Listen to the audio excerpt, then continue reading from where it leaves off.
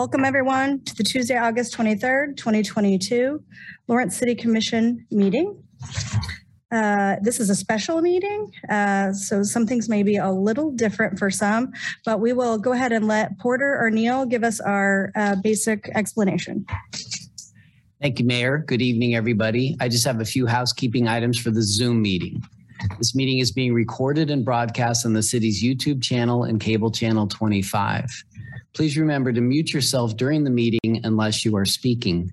The chat function for this public meeting is disabled. All chats will go directly to me. Unless you are participating during the meeting, please turn your video off. This allows the active meeting participants to be seen on screen. You will still be able to hear the meeting. When you are participating in the meeting, please turn your video on.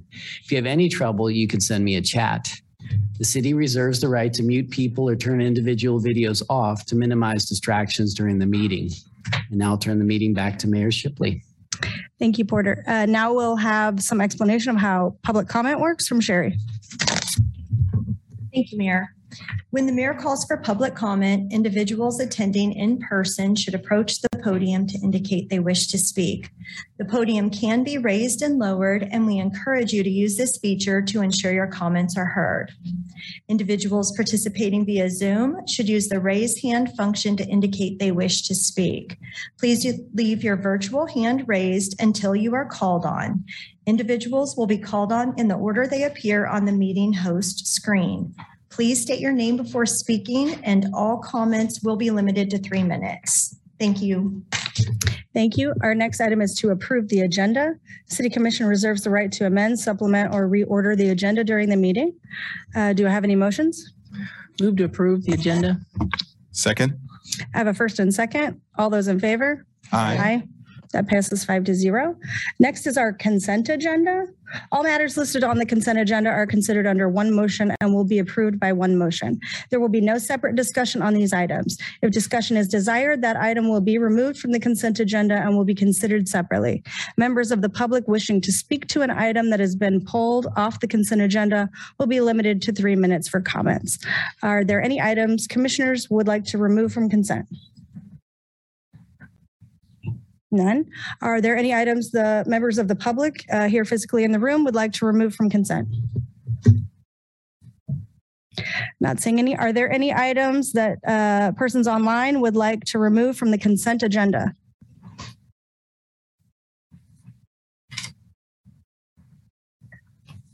No, Mayor. Not seeing any. Therefore, I'll bring it back to the commission. Do I have any motions? Move to approve the consent agenda as presented. Second. I have a first and second. All those in favor? Aye. That passes 5-0. That brings us to our regular agenda items. Item number 1, conduct a public hearing to consider exceeding the revenue neutral rate for the 2023 budget and consider adopting resolution 7445 to levy a property tax rate exceeding the revenue neutral rate for the 2023 budget. Good evening, Jeremy Wilmoth, Director of Finance for the city. I've got a few slides here I'd like to walk through, and I'd be happy to answer any questions you have.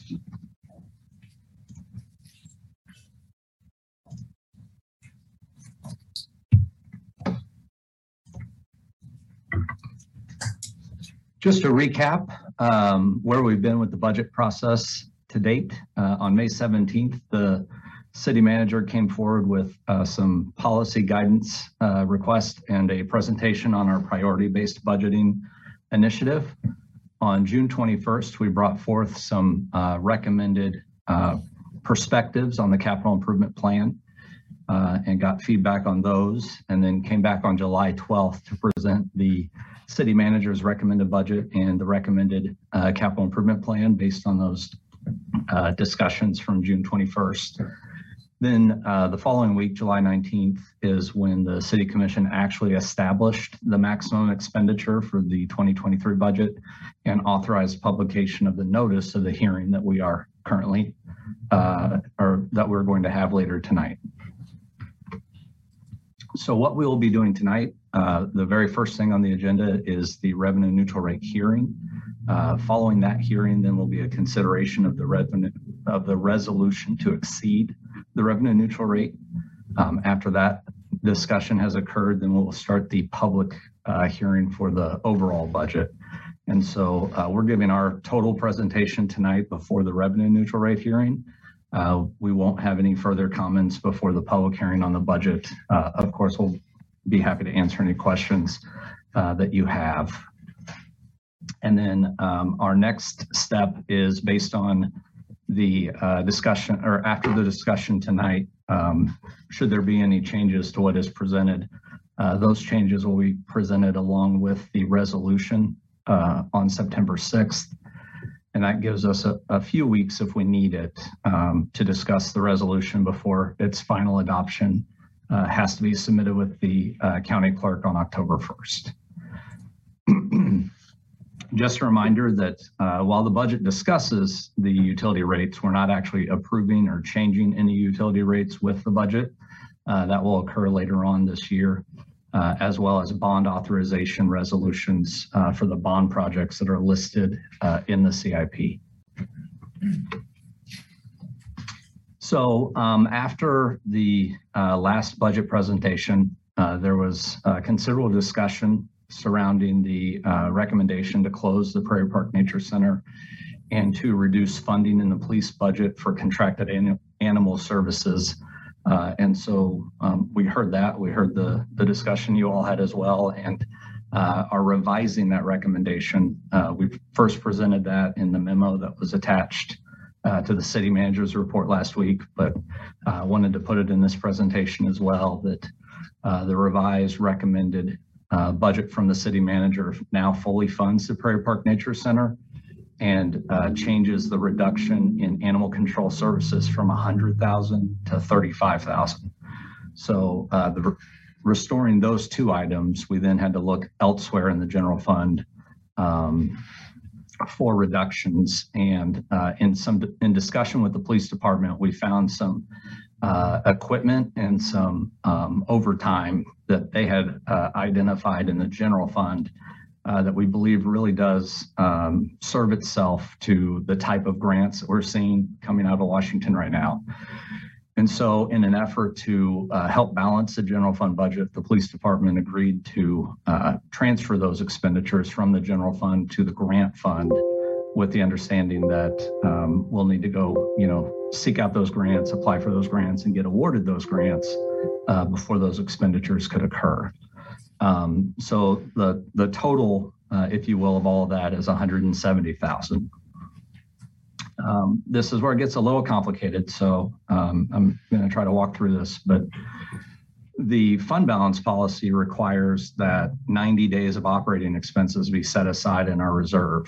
And since we're now increasing our operating expenses, we also need to increase that reserve. So the increase to that reserve, it's not an expense, it's an increase on reserve, is 61,000. So the difference between the added cost and the dollars that we were able to move to the grant fund and the increased support for the fund balance policy is a total of 328,000. And that is what is now showing in the general fund budget as coming from our ARPA grant. In addition to that, we had some changes that don't impact the, the gap that we're discussing tonight. We were notified by the county that they are going to fund the expansion of the mobile integrated health program that the fire medical department requested of them.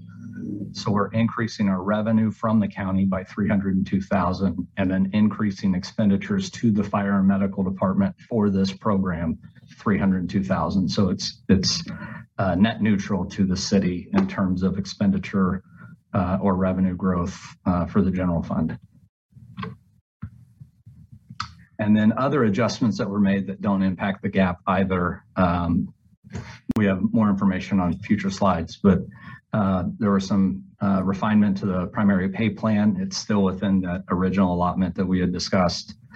We also added a full-time budget analyst to the transit department that's being partially funded by the transportation sales tax and partially funded by federal grants. And then after the discussion the City Commission had about the utility rates on August 9th, we made some adjustments to the water and wastewater fund, which you'll see in a few slides here. So for these next set of slides, we thought it was important to show the original recommended budget, and any changes that we made from that original recommended budget are now highlighted in red. And what is in the revised recommended budget is now in green. So if it's not red or green, it's still the same as it was in our original presentation. So the total budget increased. We had originally had a budget of $410.4 million, almost $410.5 million. It is now 413.6. Some of that's in the general fund that we just discussed. Some of that is the water rates, and some of that is the capital improvement plan for the water projects as well. Same with the expenditure side. It was $436.8 million. It's now $439.6 million. But the mill levy stays the same as it was in the city manager's recommended budget. Just another note that should the city decide to increase its mill levy, the 0.077, we would in effect see a $99,000 increase in revenue that we could potentially use to lower the reliance on the American Rescue Plan dollars.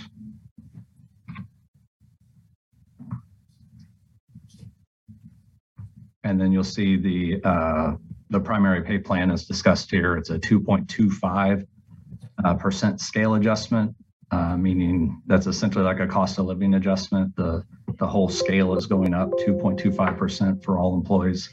All employees in the primary pay plan will move one step higher on the pay plan, with the exception of employees that have been in their position for 10 years or more, and they're currently below step 5, they'll receive 2 steps.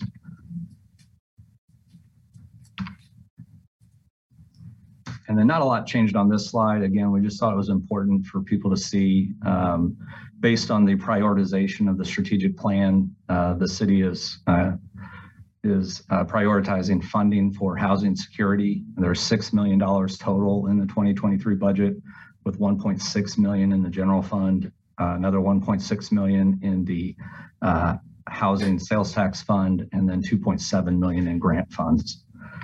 The change to the capital improvement plan, our commitment to infrastructure, are those water projects that you had discussed on August 9th.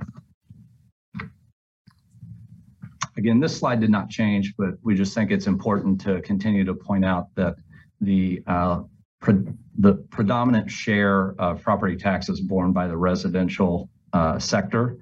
And so again, in alignment with our strategic plan, we programmed an additional $143,000 for economic development projects to help bring in a larger commercial industrial base to hopefully in the future lower that burden on the residential taxpayer and help share that amongst the other classifications.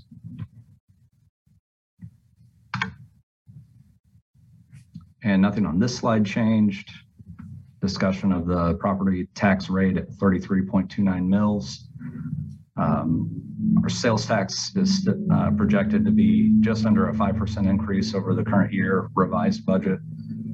And all of our funds are meeting the projected fund balance requirements for the policy that you all adopted. And so the American Rescue Plan Act, this one did change. You can see that the original city manager's recommended budget projected needing $878,000 to balance the general fund gap. With the increase in expenditure for the Ferry Park Nature Center and the other revisions discussed previously, that gap is now $1.2 million. So that is the amount that the general fund is using in revenue recovery dollars, which then lowers the amount of dollars available for projects from 9.1 to 8.8 million. Again, just a slide we thought was important, especially for those who may be joining us for the first time tonight for our public hearing. When the city started the 2022, or when we presented the 2022 budget, we had projected based on revenue trends at the time that we would need $21 million between 2022 and 2023 of federal support to bridge that revenue gap, with an eye that we would obviously have to start making some really significant changes to our general fund by 2024 to get back to balance. Between the revenue enhancements that we've discussed previously and some expenditure reductions that we had discussed previously, that gap is now 1.2 million in 2023. So that 1.2 million is what we're recommending from the ARPA funds, the Federal Revenue Recovery Funds.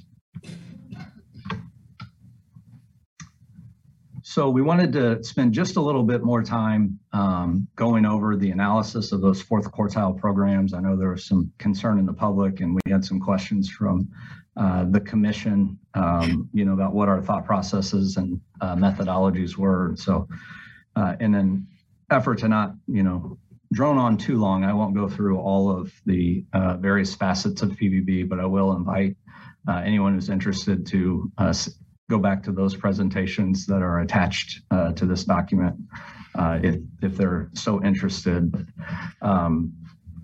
As all the programs were scored, they're then just split into 4 quartiles. So the programs that we looked at first when we started to discuss how we were going to bridge that funding gap between the revenues and expenditures for the general fund were those that fell in the 4th quartile. I do think it's important to note that just because something's in the 4th quartile does not mean that it's not important. It simply means that its alignment as scored is less aligned with our strategic plan initiatives than the other programs that it was scored against. So there will always be 4th quartile programs. Even if everything's scored in the 90s and the 80s, the bottom 4th will always be in that 4th quartile. So this isn't necessarily the city staff making any kind of a statement as to the value of these programs. It's simply when all these programs were scored independently, the ones that were in the lowest quartile, the 4th quartile, were the ones that indicate the lowest alignment with our strategic plan. Now that means that we may need to look at that scoring matrix, and perhaps we're not providing the weight that the city commission or the public would like on some of the items within that scoring matrix. But that's simply where it came from. The scoring rubric was designed based on all of the tenets in the strategic plan, the outcomes, the commitments, and the things that the community, that we heard the community tell us was important to them.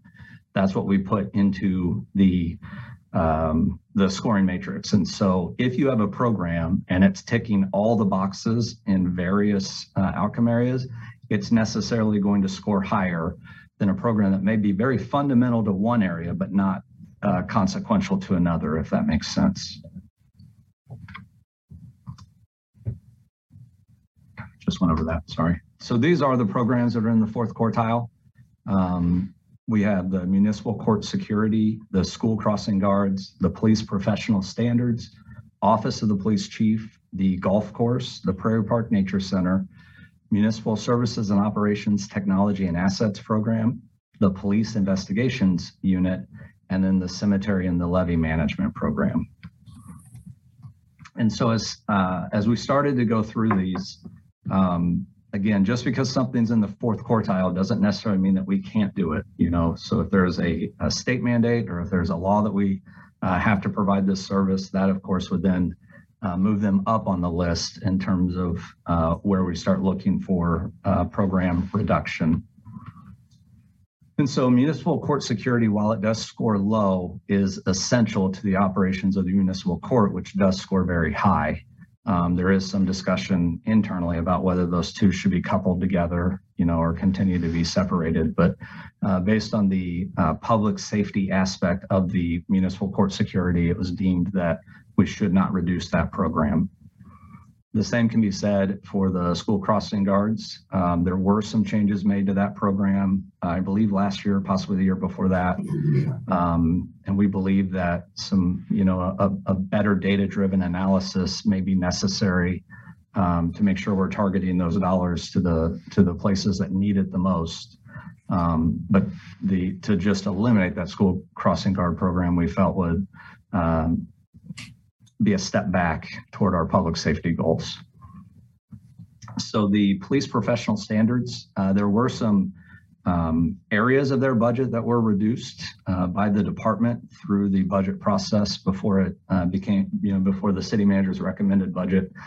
And so when we got to that next phase, we really felt like any further reductions to the police professional standards unit would compromise their ability to actually perform the services for which they're called to do. So we don't want to give the impression that, what's in the city manager's recommended budget was the very first thing that the budget started. There was a whole analysis process where departments made a request, and we, worked with those departments. And all of those changes are also taken into account as we try to, bridge that final gap. So there were reductions made to the police professional standards unit during the budget process. So a few more, the Office of the Police Chief.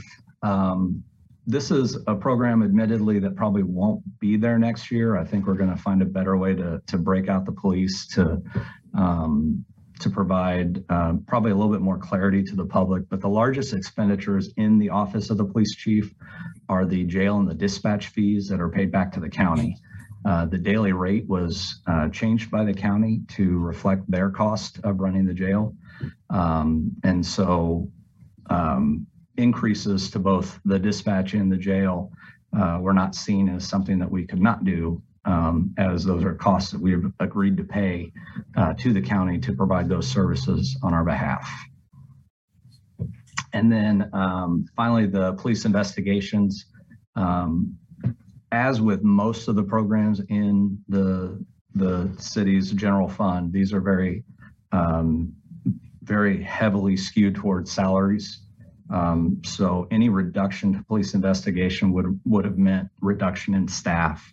They're just, there's not a lot of dollars in there for operating expenses, et cetera.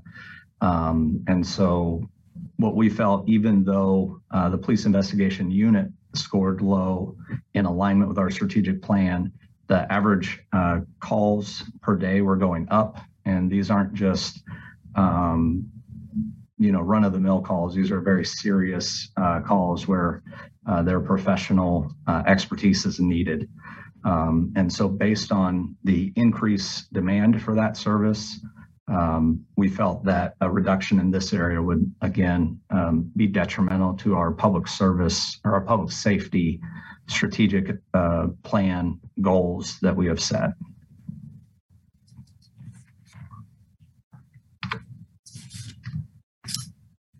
So the next ones we looked at were in Parks and Rec with the Eagle Bend Golf Course, and then the cemeteries and the levee management. And a lot of people were concerned that we chose the Prairie Park Nature Center over the golf course. And the primary reason was that the golf course is really close to breaking even now. I don't know that it's going to break even with the revenue enhancements that will be considered with the 2023 budget. But it's one of the programs in the Parks Department that's really, really close to full revenue recovery.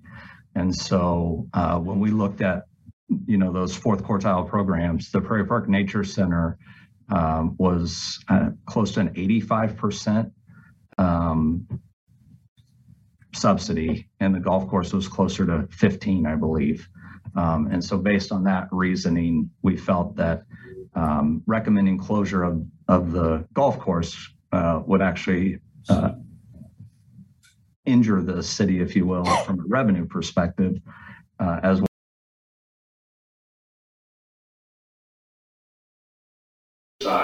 And that's really why the Prairie Park Nature Center was looked at first, was that substantial subsidy that's required to keep it operational.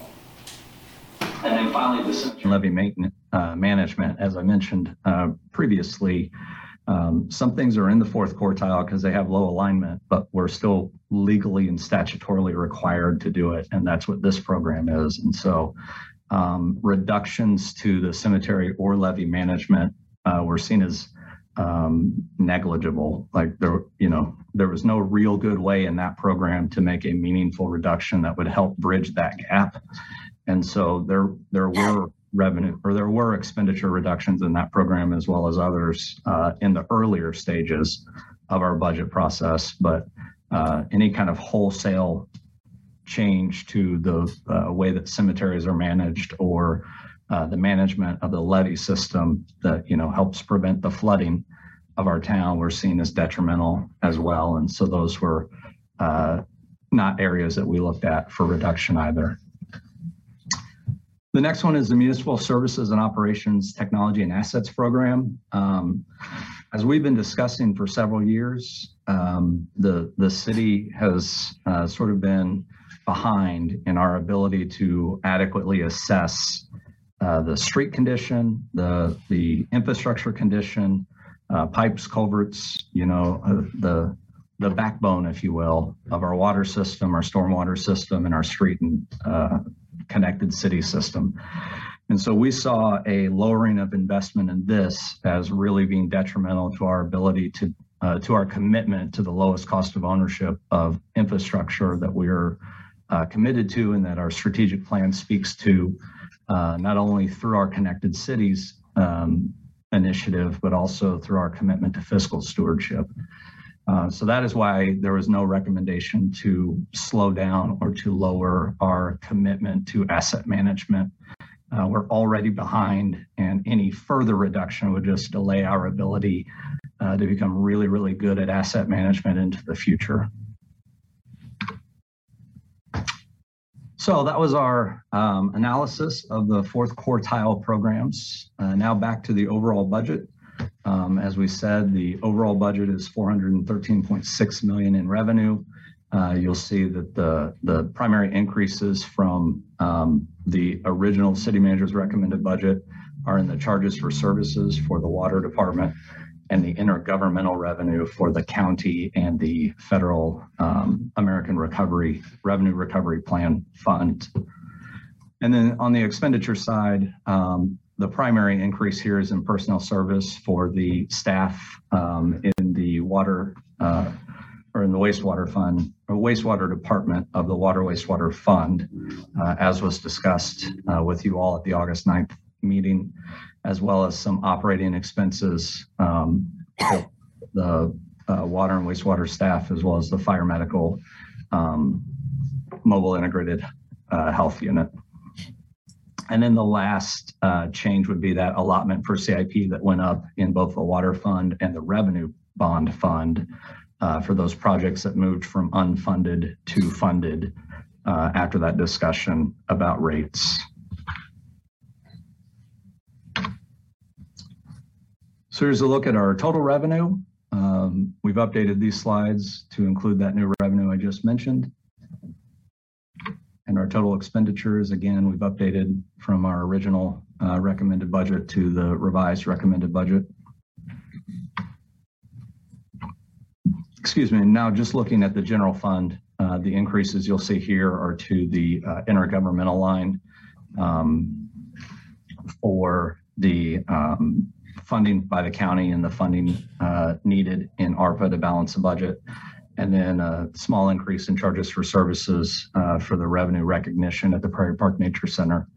The increase in expenditures are predominantly in personnel services for fire EMS and the Prairie Park Nature Center, and then a few other changes to operating expenses and vehicles and equipment. Changes to other funds, as we mentioned a few slides back, the transit program is adding a budget analyst. It's being funded through the Transportation Sales Tax Fund and the Grant Fund. So it does not impact the general fund. And then those utility changes that we mentioned to the water and the wastewater fund. So we updated the personnel change summary. As you can see, we've added that budget analyst that I've talked about a few times to the transit division. We've added the 3 FTE to the fire and medical department for the mobile integrated health program. And we added the 7 FTE to the MSO department for the water and wastewater programs that they discussed. As you can see, we've removed the positions that were previously identified from the Prairie Park Nature Center. We also have become less specific, if you will, about the position in the general fund. I believe Craig mentioned that during the first budget presentation that there are there are some vacancies in the general fund, and one of them will be not filled. We have not yet identified what that position is, but we are committed that it will not be that recreation programmer. We won't create an inequity between the recreation facilities.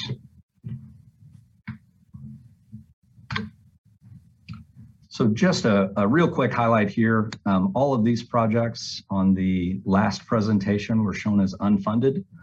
This slide is just showing that they're all moving to the funded status now based on the discussion that you all had on August 9th.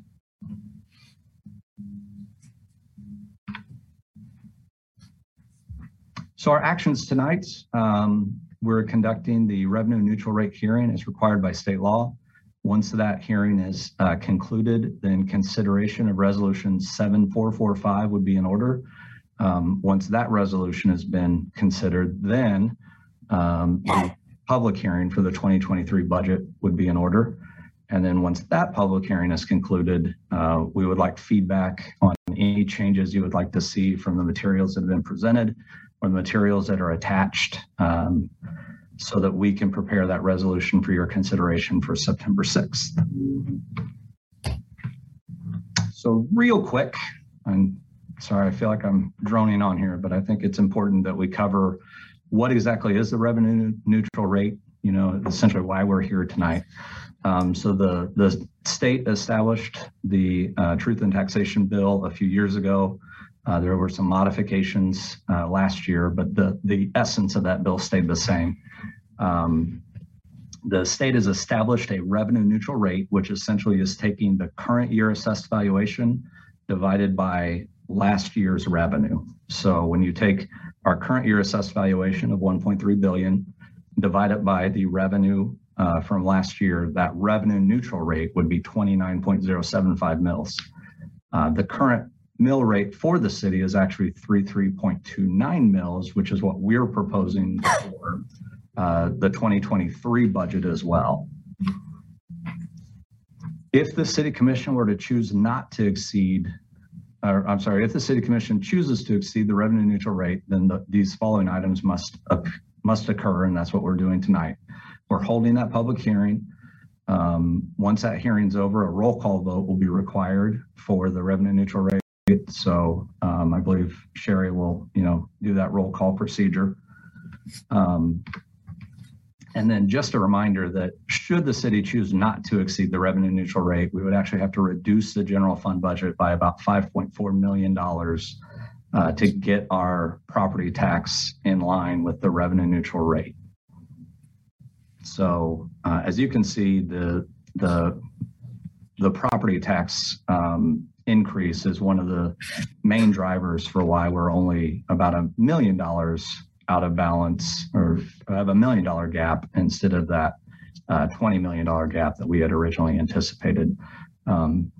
Increases in sales taxes are also a significant driver of that as well. But should the city choose not to exceed that revenue neutral rate, we would have to find reductions in the general fund of 5.4 million, or we'd have to find other revenue enhancements to fill that gap. And so a couple of policy questions we have for you. Assuming that you do vote to exceed the revenue neutral rate, the rate that was published in the paper is actually a little bit higher than the one we're discussing right now. And that's the difference between whether the city keeps its portion of the mill levy flat and allows the mill levy to increase 0.077 for the library portion? Or as what's in the city manager's current recommended budget, do we lower our portion of the mill so that their increase is absorbed and it's a flat mill? I hope I explained that well. And then, as always, are there any other changes you'd like to see to the budget or the capital improvement plan before we make our next presentation on September 6th? And I believe that's all I have. I'd be happy to answer any questions you all have. Jeremy, I want to be clear. You're also kind of going to ask us about the CIP and the budget in the next item as well. So I just want to be sure the audience is clear what we're talking about right now at this exact moment. Okay. Yes, that's correct. Any questions from commissioners for Jeremy on our first regular agenda item, the revenue neutral rate? So we want to hold questions on the actual budget till after we vote on the next regular. That's the feeling I'm getting, because he does have a different presentation for the budget. Jeremy, does that comport? It's not a different presentation per se, but yes, I do believe, for purposes of this process, any questions you have about the revenue neutral rate, we should discuss and then open that public hearing, go through that process. And then when we start the budget process, we'll go through the entire budget if that works for you all. Okay. Perfect. So again, is there any questions for Jeremy, particularly at this time on the revenue neutral rate?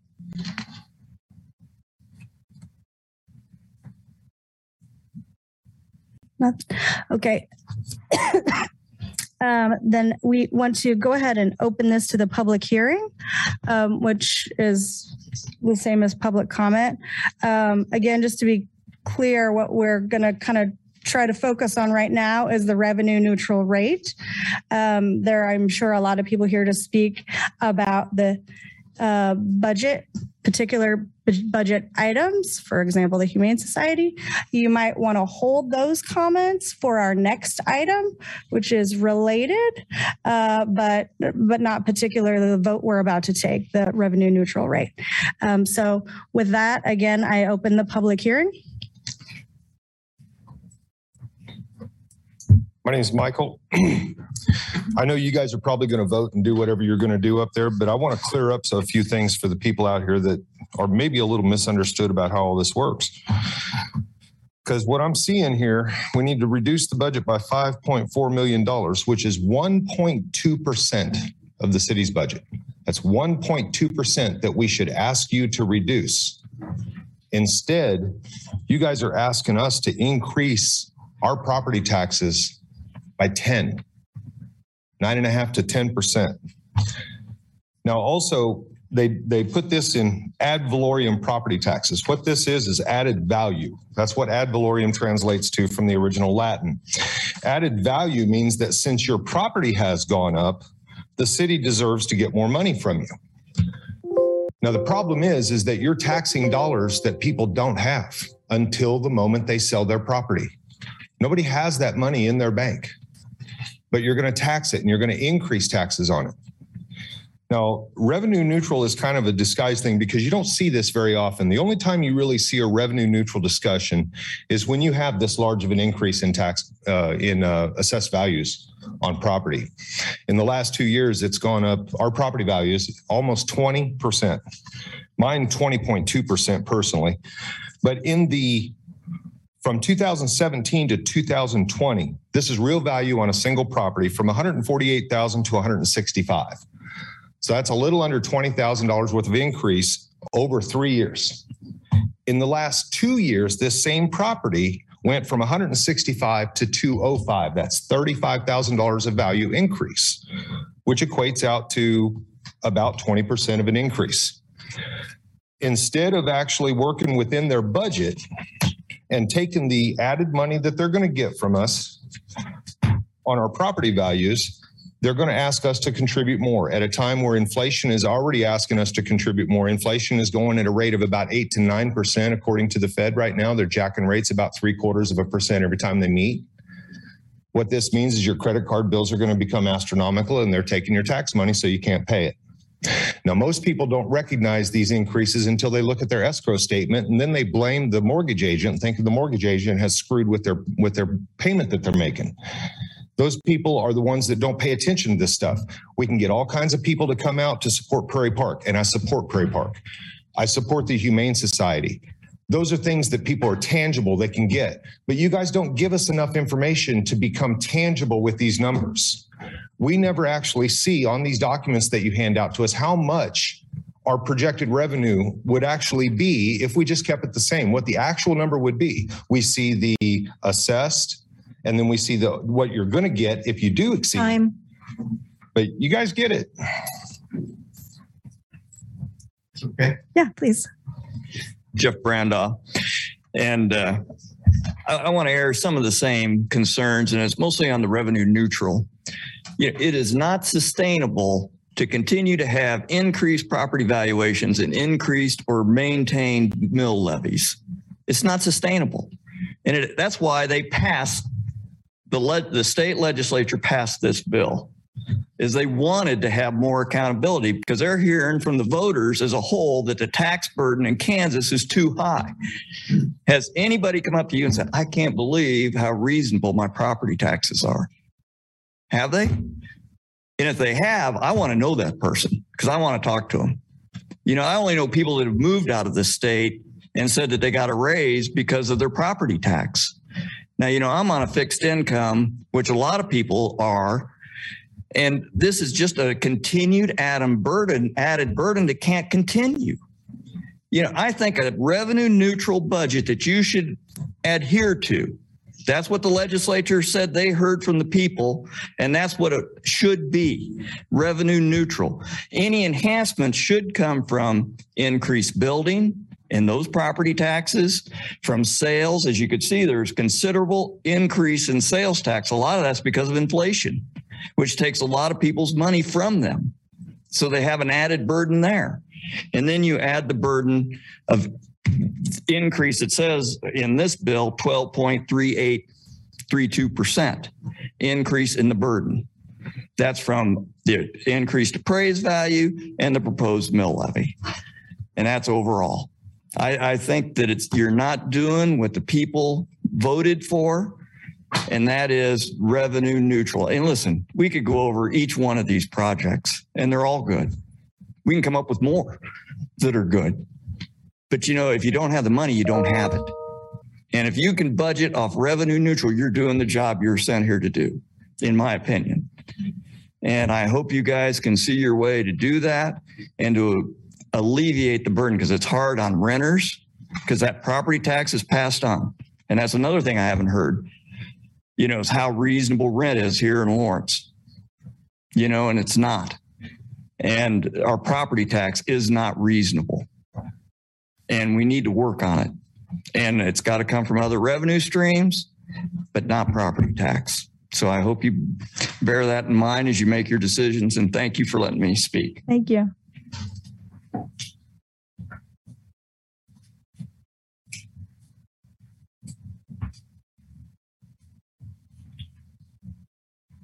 My name is Dr. Justin Spees. I'm running as a Republican candidate for Douglas County Commissioner in District 1.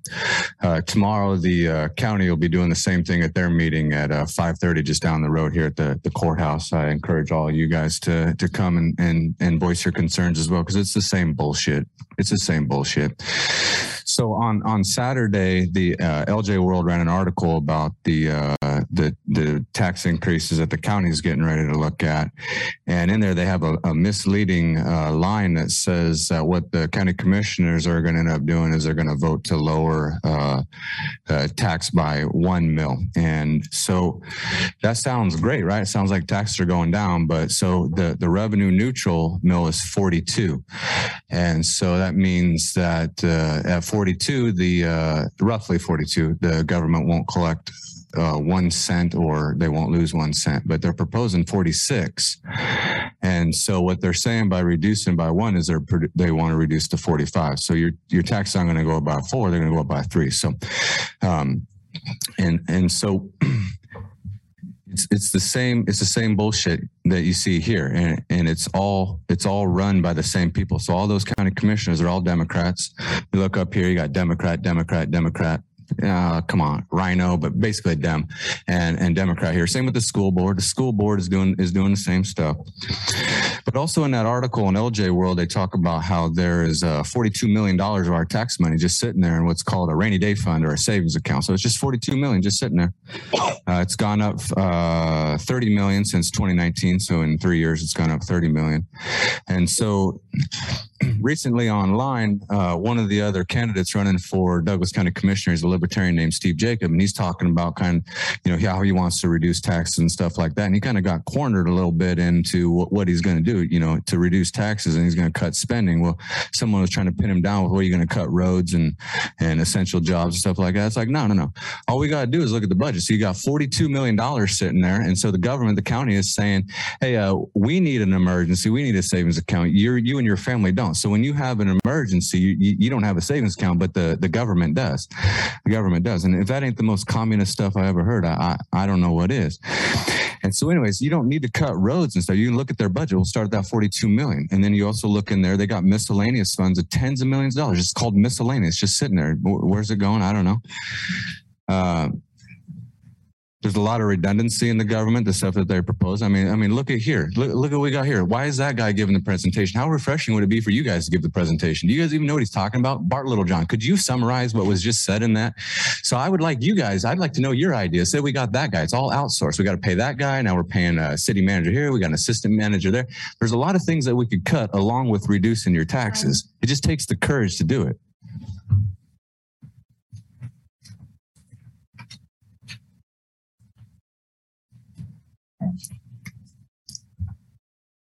My name's Dan Cady, and I'm all for the flat rate.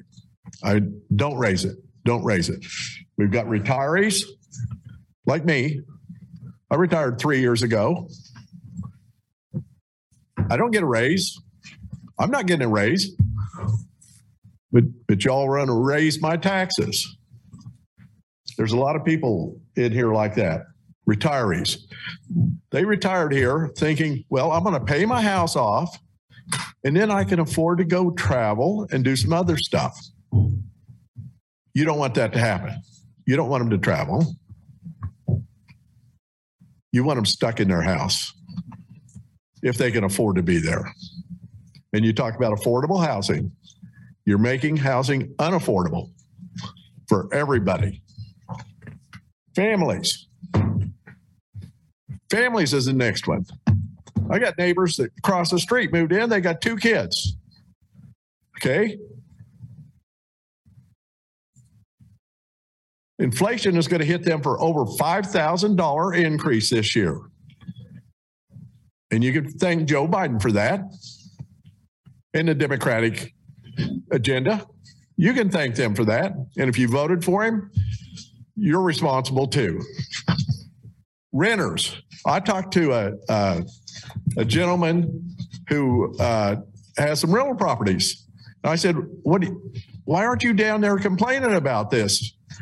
And what he said was, I'll just pass it on. I'm going to pass it on. I'm going to raise the rent on people that can't afford to pay the rent they got now. That's what you want to do. The working man, another neighbor works in Kansas City. He's paying for gas to go there and just, he can't afford anything else, but he's got to go there to work. I would also like to know how much of the ARPA funds you got earmarked for those businesses that were put out of business during COVID. There's a lot of empty slots down Mass Street. What happened to those people, those businessmen? Why is there no money for them? Isn't that what that money's for? Or is it for you to put affordable housing out somewhere? I mean, $3.3 million. Affordable housing. That's what we want. Everybody wants affordable housing. And you have it in your power to make it more affordable. or not affordable at all? Thank you.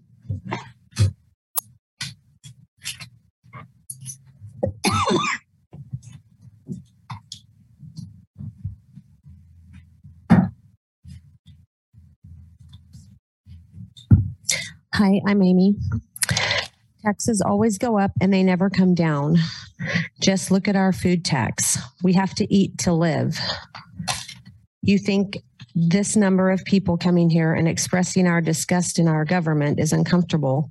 Keep doing what you're doing and you'll get even more, I'm sure. Well, until you're voted out. If you raise any taxes right now during the recession, you are no different than the Biden administration. You guys should do the right thing and give the Lawrence citizens a break. We are getting screwed from our government at every turn. At least the working class blue collar folks are, and evidently the retired people are. My landlord said the same thing. It'll just be passed on down to me. I wish I could have 90 days worth of salary on reserve. If taxes weren't already so high, maybe I could. I'm disgusted with the rambling on of how you intend to spend all of our hard-earned money. I understand we have to have some taxes.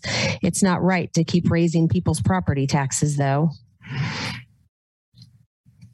I can't help but think we may not be in this position if we hadn't built the new police station. And how about the updated library? I hope you guys don't raise the property taxes. Everything else is going up. And I think that went up just not that long ago by a lot. It's not fair and it's not right. We can't go on vacations and do stuff like that. Even renters can't anymore. Thank you. Hi, I'm Chris Flowers.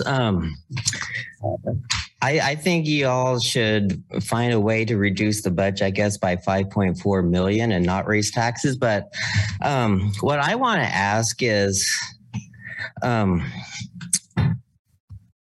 it just seems kind of suspicious to me that like last month, I guess, we were talking about completely closing Prairie Nature Center, and now the funding's been restored. But if I remember that meeting, only 2 commissioners specifically said they wanted to keep it open. So I'm just wondering, do you all think that maybe the reason that Prairie Park Nature Center was like that funding was cut to begin with is because city staff was planning on returning the funding all along?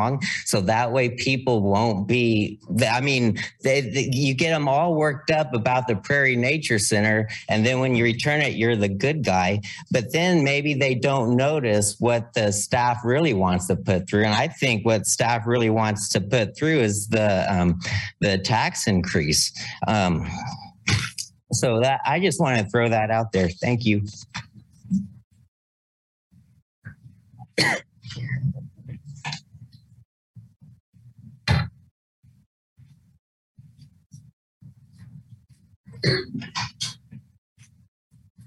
I'm probably not going to be very popular in saying this, but I just want to go on record that there are many of us in Lawrence who realize what a horrific job you have to do to try to balance a city budget. That there is so many issues that this town finds extremely important, and the money has to come from somewhere. I am a retiree. My husband's a retiree. We are on a limited budget. Yes, increasing property taxes is going to cost us, along with the increase in groceries. It means we've got less money to put into the property or do any traveling to visit relatives out of state. But having Lawrence as a livable, enjoyable community of the kind that it is now, where it provides so many things for so many people, is important. So your efforts are appreciated. Thank you.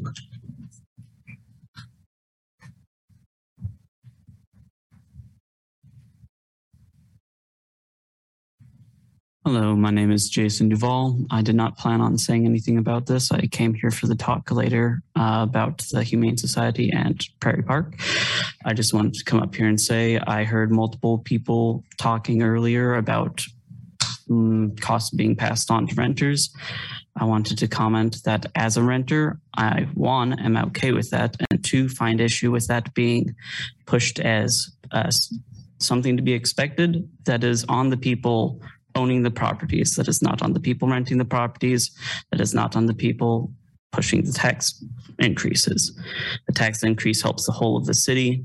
If that's being passed on to renters, that is being done by the people owning the properties, and people don't need to own more properties than they live in anyway.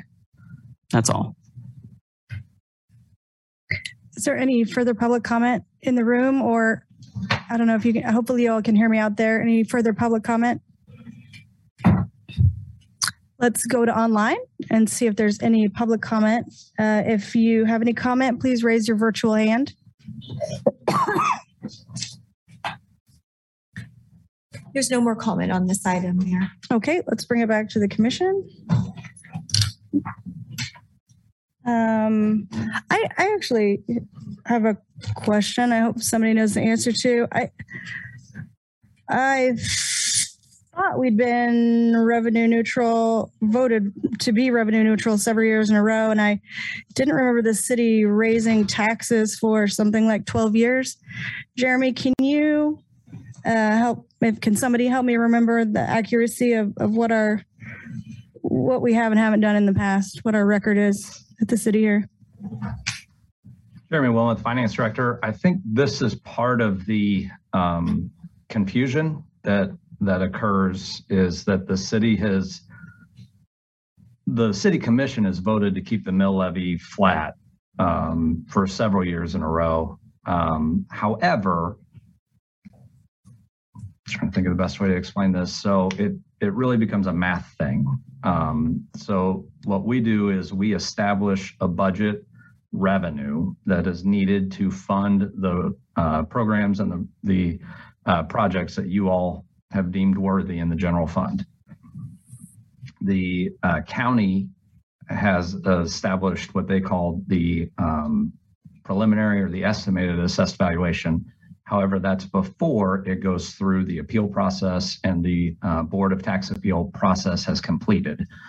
So the assessed valuation that we begin the budget process with is never the assessed valuation that we actually have at the time that the Board of Tax Appeals certifies the assessed valuation for the city.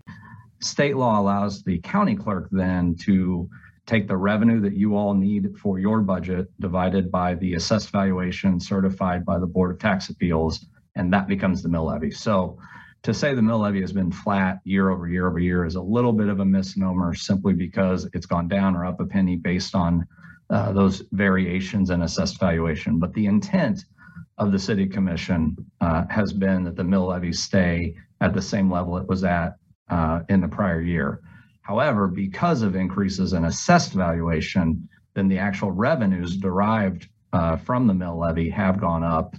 And I believe we showed that in our July 12th presentation.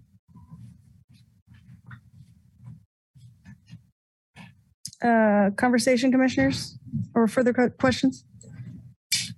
Jeremy, you kind of alluded to one of my questions, which was the assessed valuation piece. And just a point of information, I think you explained it, where that assessed valuation comes from that we use to guide our budget. So thank you for answering that without me having to ask it. My second question was, I remember asking this of you earlier in the year. When we talk about revenue neutral rate, is that a relatively new term as far as for local government? And as we talk about leaving the mill flat and recognizing our revenue neutral rate, is that something that's typically been a part of the conversation, or is revenue neutral rate a nuanced term for local municipalities and how they assess their budgets? So I'm not exactly sure how to answer that. The revenue neutral rate, as it's defined in state law, only occurred last year.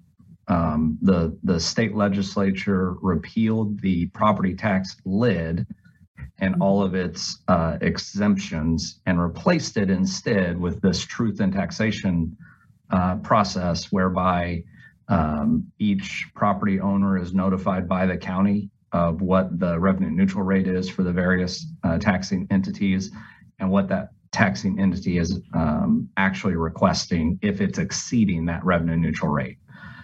So the concept of revenue neutral rate would be a new concept for the state of Kansas as of last year. In terms of whether or not this community has discussed the process or the prospect of the property tax in relationship to what would now be deemed a revenue neutral rate, I can't really answer. It hasn't occurred in the 4 years I've been here. 4 years. Typically, the discussion around property tax in the time that I've been with this community has been in relationship to whether or not that mill levy is staying close to what it had been in prior years. Okay, and then you spoke on the amendment that was made this past year to the Truth in Taxation Bill Act. Was there any, to your recollection, and I'm trying to remember and I can't, were there any other tax bills that were passed that related to property tax assessment or valuation for, I want to say there was one for individuals, I think over the age of 65 or 60. Could you help me with that? I'm not well versed in that because that's a state thing. I do remember reading about it, but it was essentially an expansion on the homestead exemption, if I'm not mistaken. Right. So it doesn't necessarily directly impact us because it's ran. You're right. It's more school based. Right. Yeah. Okay. Other questions or discussion?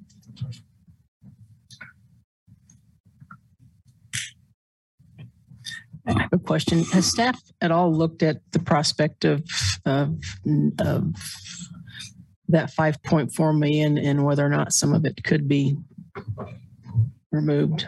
Or you looked at any programs or projects that you would potentially see would where we wouldn't have to have it for this budget in order to bring that 5.4 million down?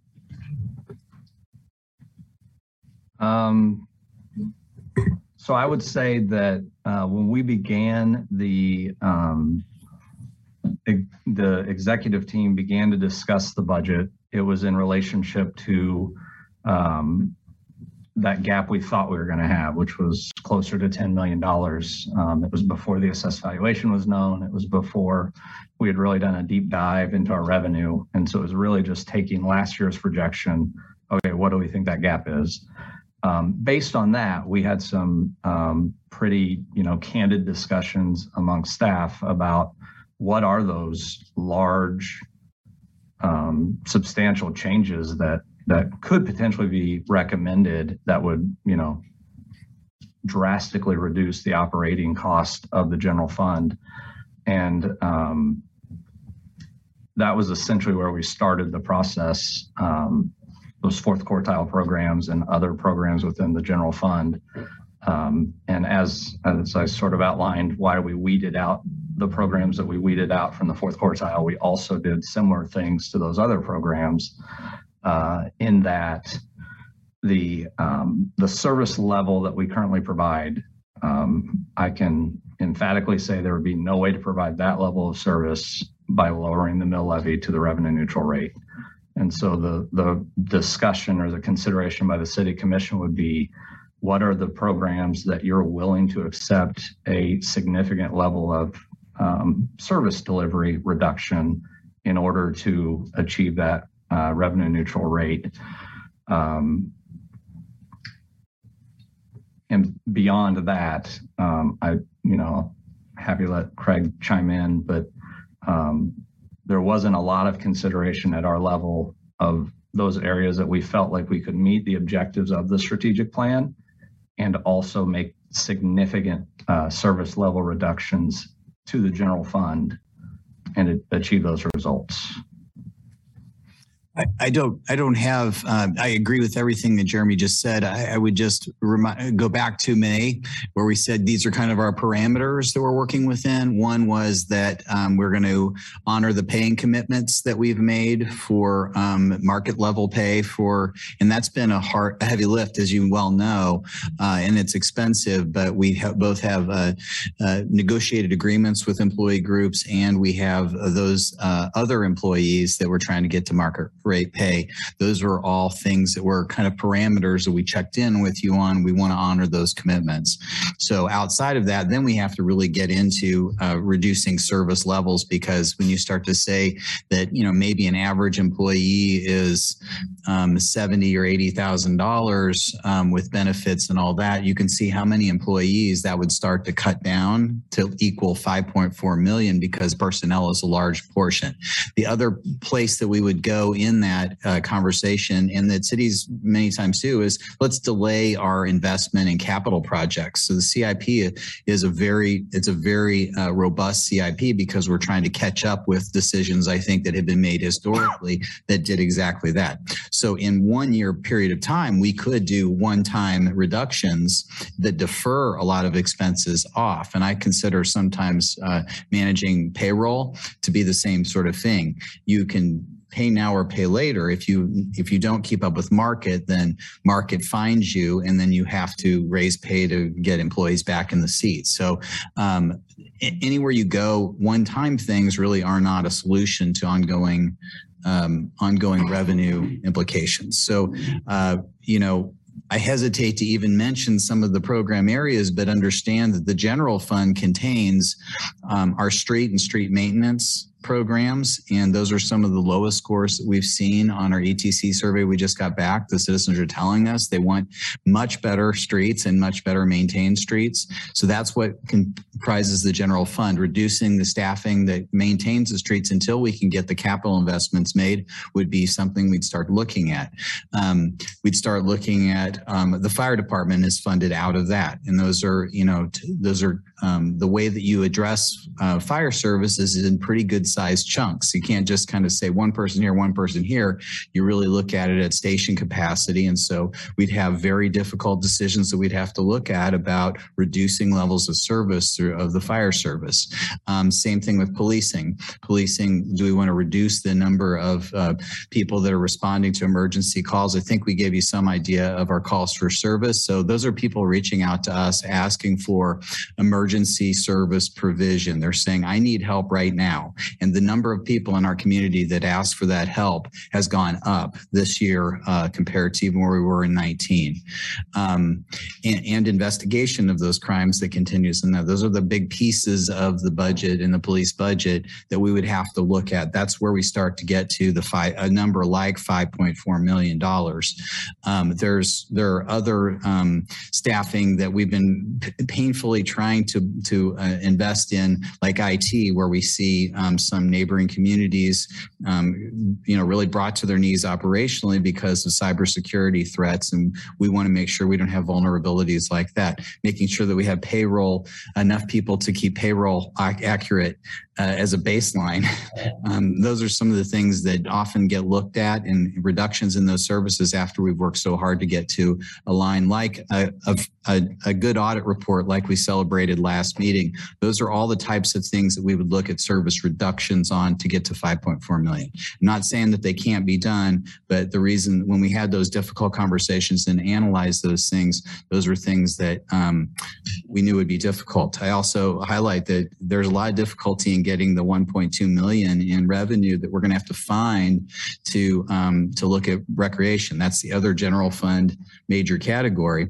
So we're, as a community, going to have some hard conversations ahead of us just finding the 1.2 million. So we didn't feel like going deeper into Parks and Recreation was something other than what I initially proposed, that was a place where there would be a community tolerance. So that's kind of the broad brush, but we did look deeply at all of these programs when we went through it and felt like within the parameters that we were given, that number, as easy as it might look as a percentage, it still implies a lot of staffing reductions and thus service reductions that are impacting people in the community. Thank you. Any other questions?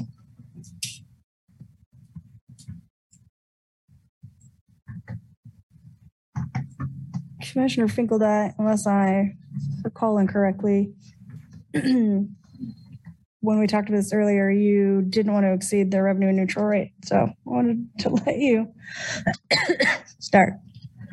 Well, I didn't want to raise the mill levy as we published it with the higher mill levy. Oh. I certainly, I certainly appreciate the truth in taxation. I had a lot of people who had seen it, got letters in the mail, and I think this has brought more people out to talk about it. And I think it's an important conversation to have to understand, what your taxes are going for and what you're paying for. And so, I think, we do it the right way, which is to create the budget, decide what we want to fund, and then back into the math to make it work. And so, as I've continued to look at the budget and try to find ways, to cut the budget, obviously things like Prairie Park and Humane Society and others have gotten a lot of attention. If we recommended whatever, closing a fire station or, not doing street maintenance for a year or whatever they are, I think those are all difficult decisions. Of course, the biggest increases are increases in pay for our employees, the 2.25% raise and otherwise. And so, again, there's some conversations here about tonight about folks who aren't getting a raise. One option would be is we could put all our city employees in that same category, not give them a raise. But I don't think that's right. I think we do need enhanced revenue to give them a cost of living. And it's a 2.25% cost of living. And as many people talked about today, we have an 8% inflation. And so giving our employees a 2.25% plus a step, they might not even go backwards. So to go cut even further, I don't see. So, I do want to leave the mill levy flat at the 33.29. But I do think after looking at the budget, I will support the revenue neutral, exceeding the revenue neutral rate.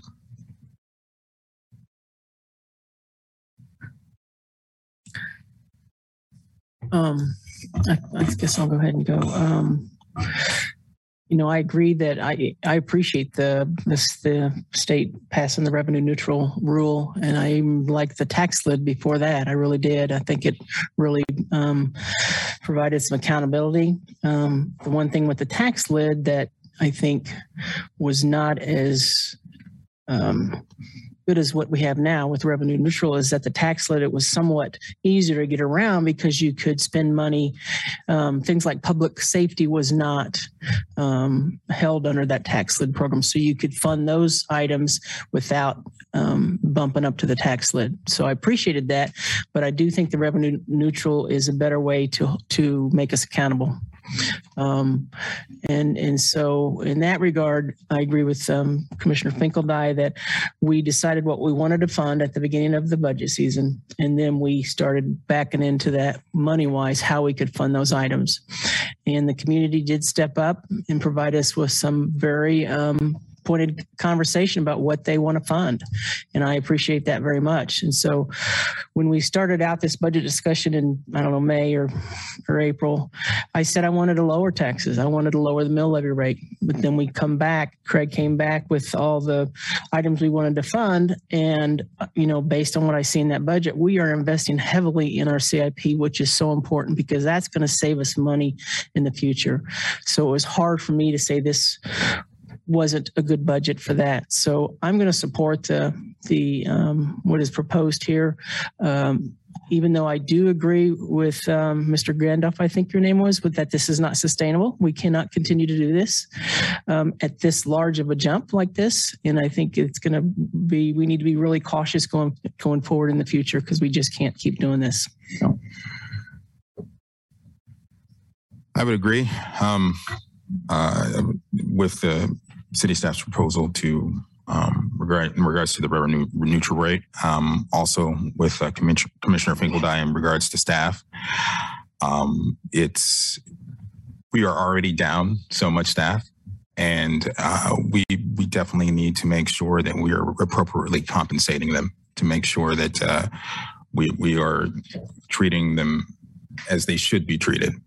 And part of that as well is our efforts to make sure in other parts of compensation as well, in terms of unions and whatnot, and making sure that they have proper representation. And that unfortunately does cost money. But on that end, we make sure that we are taking care of the people that take care of the city. So, granted, as Vice Mayor Larson said, it is a bit of a jump, and down the line, it probably, there will be different conversations to have. But as I've said before, I approve what the staff has put before us today. So.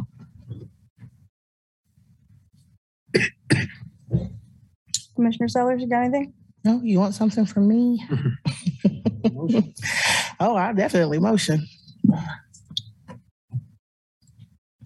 No, I agree. I agree with the revenue neutral rate. I wanted us to at least have our hearing, because I think what we were able to accomplish as a commission, as a community, was for the community to come out and listen and hear, to have a better understanding of the responsibilities set upon the governing body, as well as our city manager and our city staff. And so I do believe we accomplished that, and we've had that discussion. And I think for me, it's been, it's not been eye-opening. It's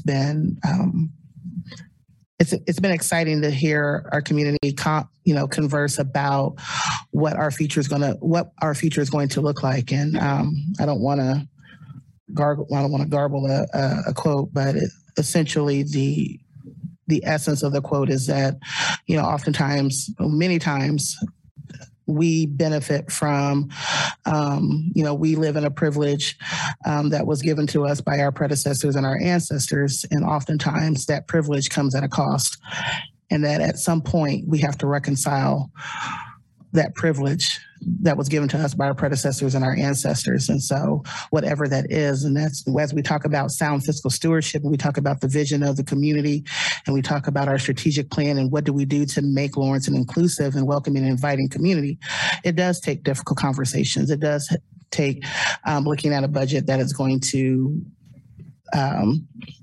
impact everyone, as homeowners as well as renters like myself. So what do we do to put ourselves in a position so that we can create some stasis, so that we can reconcile that privilege that we've been living from, and that we can so that we can have a budget and work from a budget that perhaps is a little bit more slim and trim, and without losing some of the benefits and resources that we have in the community. So I think there's something to be said about what was discussed today and what the intent moving forward with this process, and what we could do as a community and as a commission to charge city staff to work with us to create a budget that builds and that is sustainable, but also is going to help us address some of the concerns that we've had for a great deal in our community. So I'm ready to go. Mayor, if you're ready for a motion. Hold on, before we do that, I did want to say we did open the public hearing, so we also need to close the public hearing. So yeah, if you are ready for a motion. So just motion to close the hearing, or motion to close? No, we don't need a motion on that. But you can make your motion about the revenue neutral rate. I'll take a first and second, and then Sherry will take a roll. Okay. So I move that we adopt resolution number 7445 to levy a property rate not to exceed the revenue neutral rate of, nope. And then I'm going to stop because I don't want to mess up a motion. I'll try it. There you go. Adopt resolution I'll second. 7445 to levy a property tax rate exceeding the revenue neutral rate for the 2023 budget. Second. I have a first and a second. Sherry, can you take that roll for us? Yes. Mayor Shipley. Aye. Vice Mayor Larson. Aye. Commissioner Littlejohn. Aye. Commissioner Finkeldye. Aye. Commissioner Sellers. Aye. That passes 5-0. Thank you, everyone. Thank you, Jeremy, and thank you to the public commenters who came. We don't take that in any way lightly. Let's move on to our next item, which is conduct a public hearing to consider the fiscal year 2023 budget. Thank you, Jeremy Wilmoth, Director of Finance. I don't have any additional comments to add, just to point the public and you all to the staff report we put together under the previous agenda items. You'll note all of the various discussion items that have been held with the public for the budget. And under the attachments, you'll note the revised fund summaries, the revised CIP, and then the state budget form are all there for your consideration. And of course, we've also included all of the comments that we've received on our Lawrence Listens platform, and also any public comments that were made before the deadline today. I'd be happy to answer any questions you all may have. Thank you. Any questions from commissioners? A couple questions. Questions about the ones we've received the most comment about. And again, I think most of these, like many things we do, we set a budget, but then we're going to make future decisions about some of these items.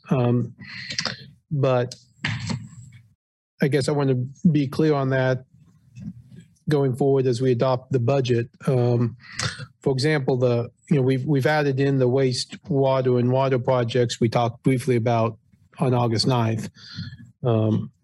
But those aren't set until we actually set the fees later in the year, correct? That is correct. Yes.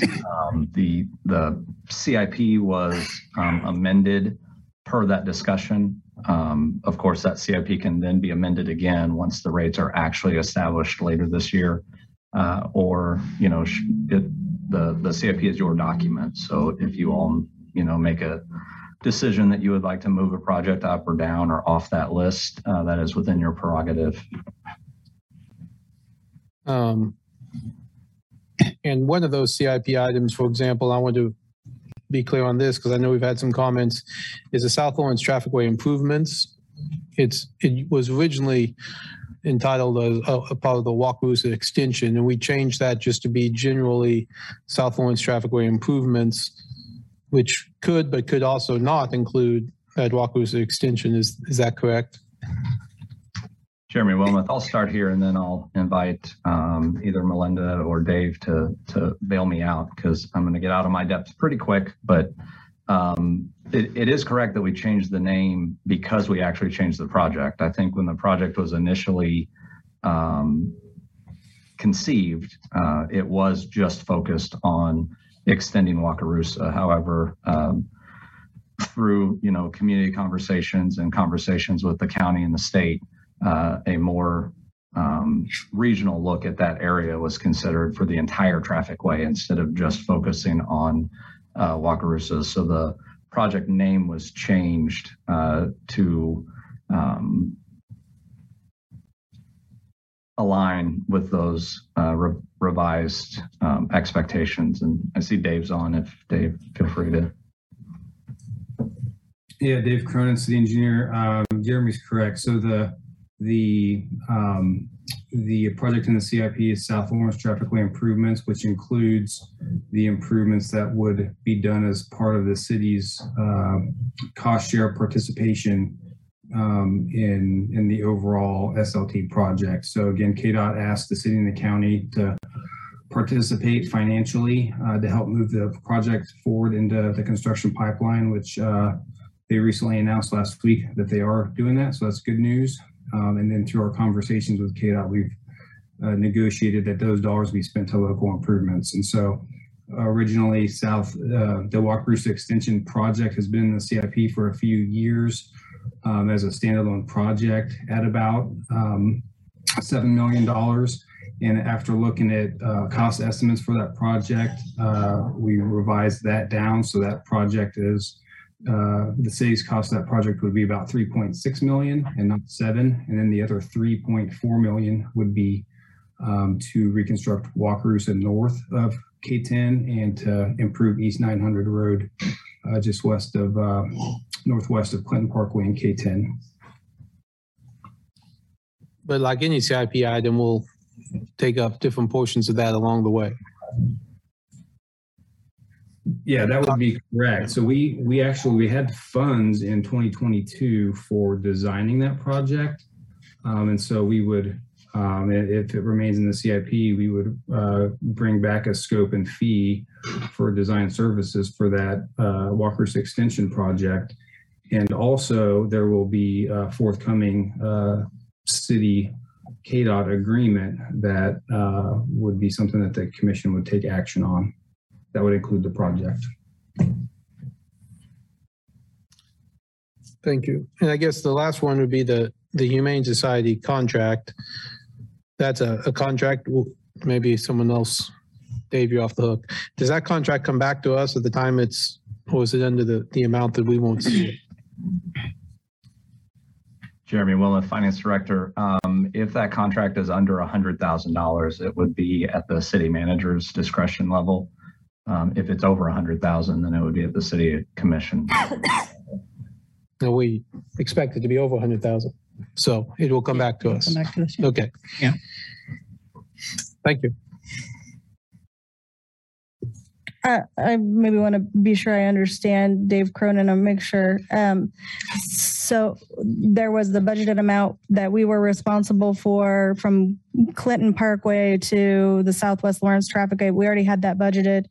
Are you saying you're including that amount in the 7 million as opposed to it being a separate item, I think, as it was previously? Am I misunderstanding you? Yeah, Dave Cronin, city engineer. The Wakarusa reconstruction north of K10 is included in that $7 million. Okay. Yep. And I am still a little bit trying to understand who we're satisfying with these matches. Certainly there's seems like a certain amount that KDOT is asking for us to have some skin in the game. Is there an amount that we owe the county that we need to offset in another project, or is it only KDOT we're needing to satisfy with that $7 million? Well, KDOT had asked for about a 10% match, about 14 million from the city and the county. So that the way that we had put together our list of cost share projects, it was about $7 million each from the city and the county to KDOT. So that would need to be, if there was some change, that would need to be restructured. But overall, KDOT was looking for the $14 million from the city and the county, and it was $7 million each. So that's the discussion that we've had so far. That is the amount that the $7 million is the amount that we had kind of told KDOT we would be participating in, we being the city. Thank you.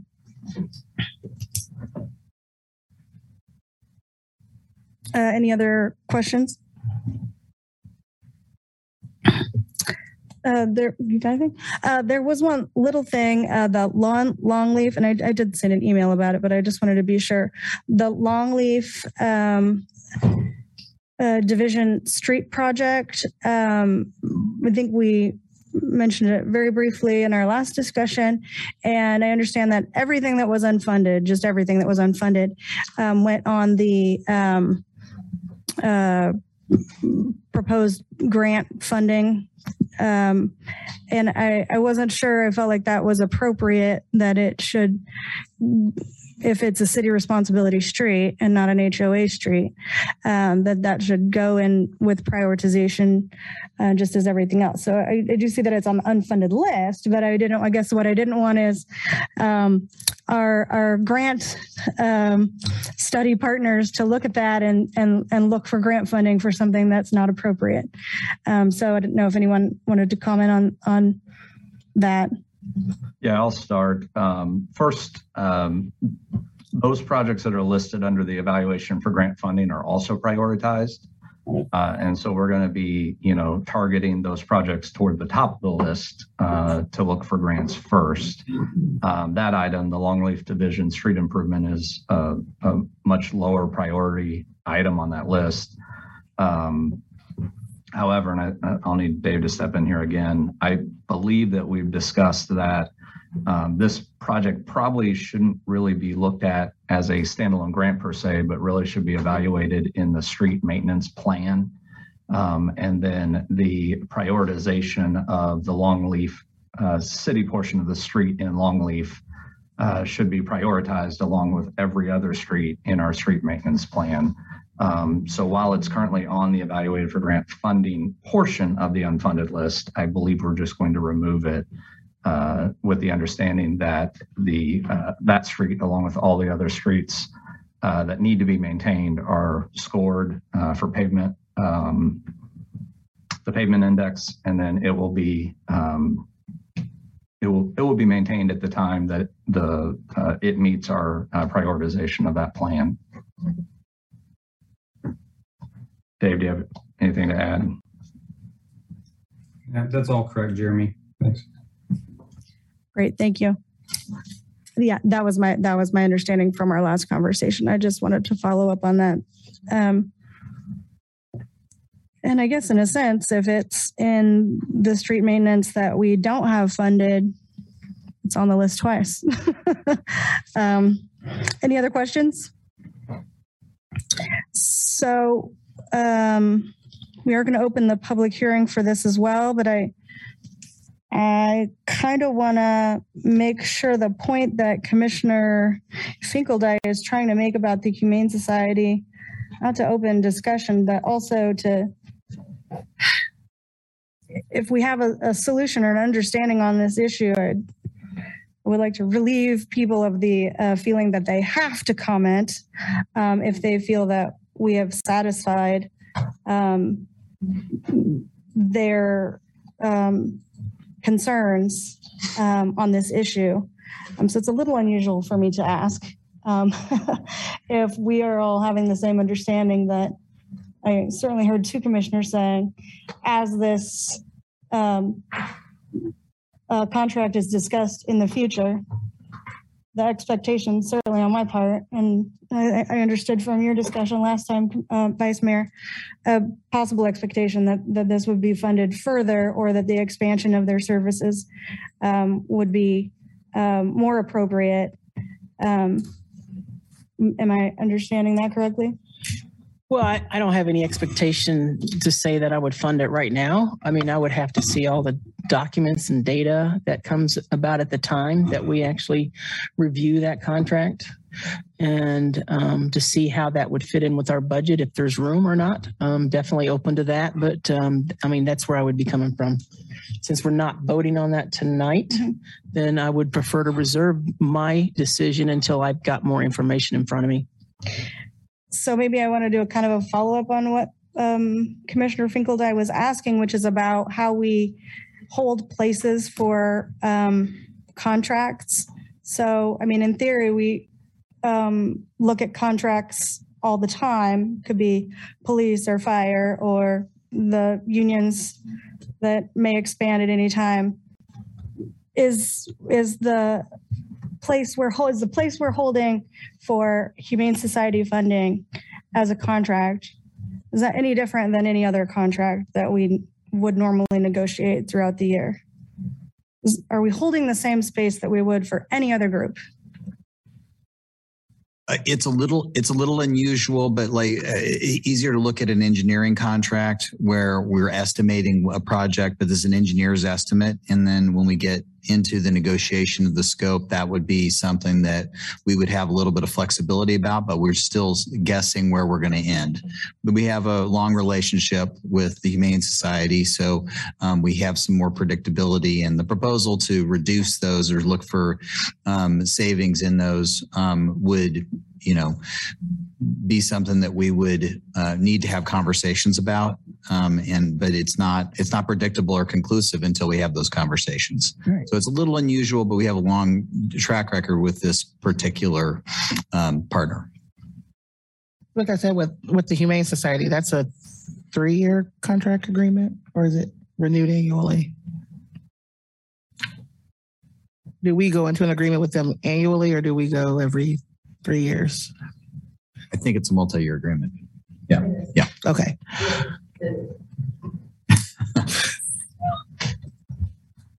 Katie Barnett, attorney for the Lawrence Humane Society. Our agreement with the city is a contract that was executed in 2018. And then that contract terms out at the end of 2023. So contract negotiations would occur then in 2024. So this contract, we've renewed it every term that's been available. So technically we could renegotiate the contract, I guess, but it's not up until 2024. Does that help? Okay. Thank you.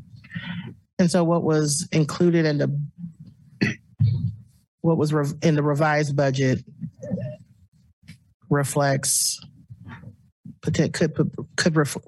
is potentially reflecting what is going to be for the remainder of the contract, or for what we're proposing for the next contract agreement? Okay, I'm like saying yes. Okay. It was worth a shot. Any other comments or questions? Okay, well, we're going to open the public hearing now. This is particularly on the budget. There's one number I want everybody to remember. 13/100%. In my line of work, that's pretty much as easy as just letting my foot off the accelerator a little bit every now and then, maybe a little earlier before I get to the stoplight. In a secretary's world, that's not printing a document to proof it. Maybe that's proofing it on the computer instead. In a carpenter's world, that's measure twice and cut once. 13/100% is how much you would need to trim each department in this city to make up that 5.4. 13/100%. But you would rather take an additional 10 from us. Think about that. 13/100% from each department to get your 5 million. We have 9 departments in the city, correct? I'm hoping that's correct. That's what I read on the website. I counted 9. Basic math. 13/100%, guys. That's all they'd have to trim.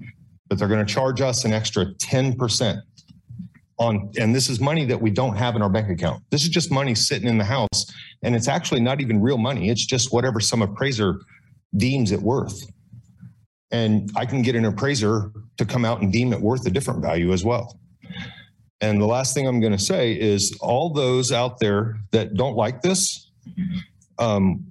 I wonder how much time it would take the city to process all of our payment under protest applications. I mean, how much would that cost the city? 5.5, 6 million at least.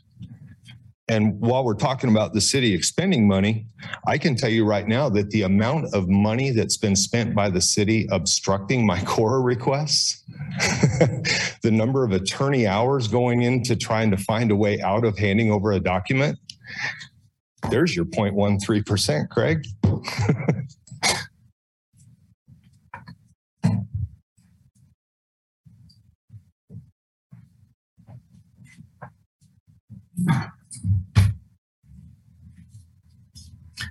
Good evening. My name is Michael Allman with Sustainability Action Network.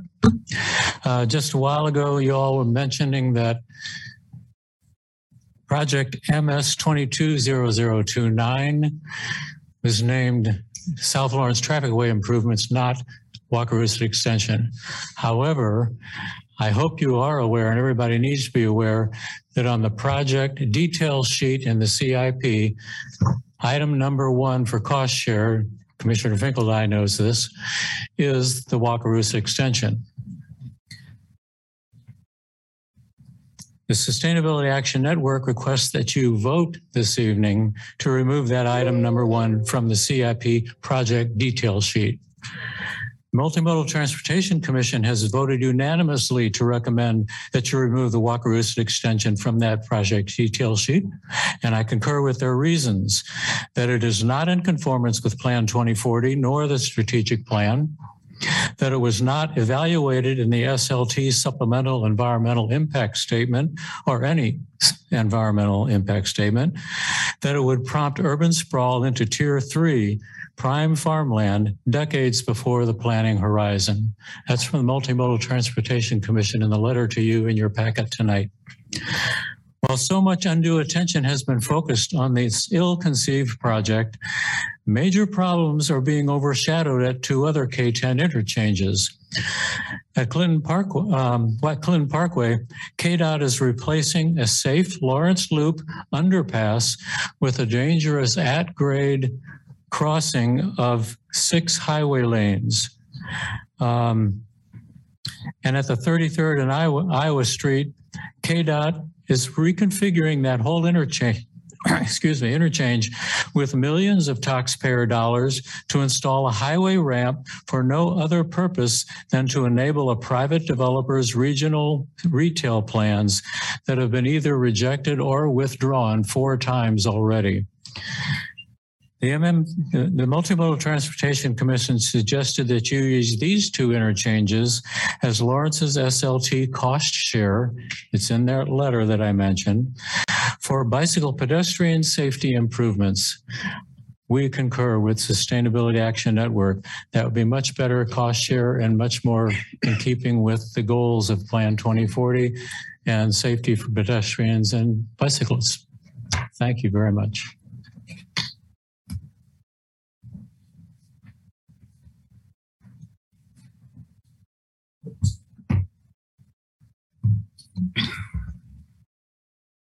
Short people. I feel you. Hi, my name is Shannon Wells, and I am the Executive Director of the Lawrence Humane Society. I'm going to go a little bit off script for what I was going to talk about tonight, just because of the conversation that happened a few minutes ago talking about the potential to bundle additional services under the Lawrence Humane Society's agreement. And I just wanted to let you know, previously I worked at another shelter where that kind of conversation happened, where the privatized shelter took over running animal control services. And that is a very lengthy conversation. I am worried about trying to bundle these things together this close to the end of the year, when some of the conversation around what we can and will do will have a large dependency on how we're being funded. So I would really like to see the commission look at whether or not they want to secure funding specifically for sheltering services so that that other conversation can have more of a natural evolution. For us, I think that we've been really reasonable in the fees that the city pays to us for the service that we provide. And it's really important to me that we ensure that that level of service is maintained regardless of how the rest of the conversation goes about additional services. So I think that what you guys are going to find as we get into more in depth on all of this is that per capita, we are very reasonable compared to what other communities are charging for sheltering services. We haven't asked for an increase in the 4 years that we've been operating under our current agreement, even though there was a provision for a 3% annual increase request. We didn't ask for that, especially at a time when cost of goods and services is going up, and when COVID has brought such uncertainty to us. We've tried to just be really good stewards of the money that we did have. And I think when you look at how many services we provide the community, Lawrence residents get about 70% of the services that we provide annually, and that costs our organization about $1.6 million. So when we look at the fees that the city are paying just for sheltering services, we do feel like $365,000 fully funded is very, very reasonable, and that we're being good partners in asking for that amount. So I'm just urging you to consider going ahead and locking in for us to be fully funded, because I think that we've been really good partners, and then allow us to enter into any further discussion independent of making sure that the sheltering services are secured. Thank you.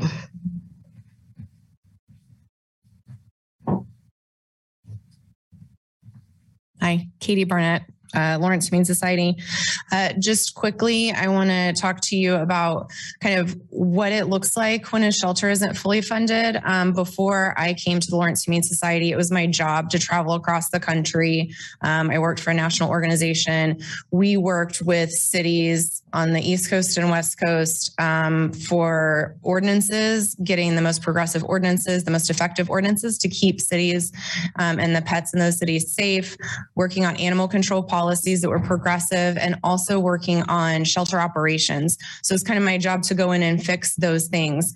And what we see when an animal shelter and an animal control agency is not fully funded, the two most common things you see are stray roaming dogs, and the quality of care of animals in the community, domestic animals, goes down pretty significantly. The Lawrence Humane Society has done a lot to curb all of those issues, fully funded. And so if we don't fund the shelter, I don't want to see that in my community, because it's like watching something is going to go terribly wrong and just watching it happen. I just wanted to give you briefly I wouldn't say peer cities, but from rural to urban, and seeing where kind of the Lawrence city stands with funding as far as their shelter goes and their population. Johnson County, Missouri, where Warrensburg is, where our police chief is from, they have a population of the whole county, about 53,000 people. Their animal shelter gets $400,000 a year, which is about $7 per capita. For comparison, our population is about 97,000. 365,000 is about $3.70 per capita. So we're about half what a rural city or rural county is getting for services, for animal sheltering services. And if you look at Kansas City, Missouri, the population is 491,000. Their contract is $3.2 million for just animal sheltering services, which is $6.50 per capita. Ottawa, even down there where it's 12,000 people, their sheltering services contract is for $60,000, which is $4.87 per capita. So what the money that the city provides the Lawrence Humane Society is actually very, very low when you compare other cities that have flat rate contracts. So I just urge you to consider fully funding the shelter. Thank you. All right. Good evening. My name is Alina Alterman, and I'm the Director of Development and Communications at the Humane Society. So prior to coming to work at the Humane Society, I spent nearly 5 years as a program officer at the Kansas Health Foundation, the largest foundation in the state. And there, my focus was on funding and building the organizational capacity of nonprofits in Kansas that were focused on social determinants of health: housing, immigration, racial justice, healthy living, food access, and much, much more. And as such, in that capacity, I reviewed hundreds upon hundreds upon hundreds of budgets from organizations across the state, and many of those in Lawrence. And it's often said that no one knows how to budget like a nonprofit. That's especially true at an animal shelter. And when I looked at Lawrence Humane's budget and compared to the actual day-to-day work of the organization, I can say with absolute professional certainty, based on my years of experience, that the way that the Lawrence Humane Society consistently strives to do more with less is unparalleled. The expenditures are not frivolous. The ability to pay staff and keep the building operating, purchasing medicine and critical supplies for the veterinary clinic, purchasing cleaning and disinfecting equipment. This makes the difference between life and death, and health and infectious disease in a community, and safety and trauma for the staff. And while the images that might come to mind of working at a humane society might be fuzzy and cute, and there's puppies and there's kittens, the reality is that it's physically and emotionally exhausting. It's incredibly challenging, and this is a job in which every single one of the 30 staff members are perpetually fluctuating between ensuring that all animals' physical and mental health needs are met, trying to meet the needs of the community members who are in alternating states of joy and grief and anger and stress and lashing out or hugging us, and trying to support one another as the organization is understaffed, and always brainstorming, how can we help one more animal? How can we help one more person? And while a cut of $35,000 might seem insignificant, to Lawrence Humane, it would be indescribably damaging. Moreover, a cut like this has damaging ripple effects for other funding sources. So speaking, from experience, when making funding decisions, funders like to see that a community is invested in an organization, and that applies to private donors, but also local government. And so decreased support from the city of Lawrence would cause funders to question, did the quantity of services that Lawrence Humane provides decrease, when in fact it's very much the opposite.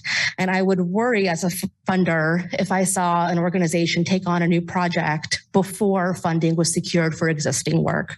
So I really urge you guys to fund the $35,000, and then let's have a separate conversation about all the other service that we could provide. Thank you.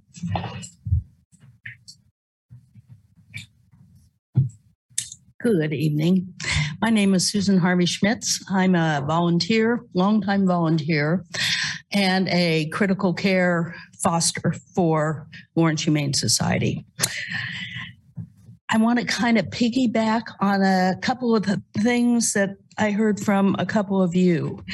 First of all, Mr. Littlejohn, you had made the statement that it was important to you that the city council take care of the people who are taking care of the city.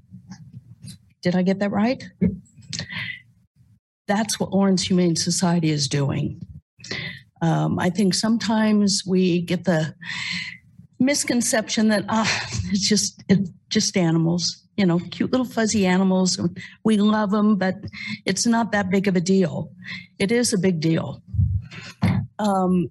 What this Humane Society does is to care for the community, and that community includes the animals. And I guess my question to you, what I'm trying to process here is, what if it cannot be fully funded, what are you willing to give up in the care of this community? What will it be? Will it be, these neonatals that we get? Good grief, what did I say? Not you. Would it be in the care of the neonatals? Will they just be killed? Or will the resources be there to take care of them until they can be adopted? Will it be for the homeless folks that have their animals? Perhaps they need to be in a long-term foster for a while until they can get on their feet. Will that go out the door? If so, what happens to those people? What happens to those animals? And I could go on and on. I just want you to be able to think about what you're willing to give up.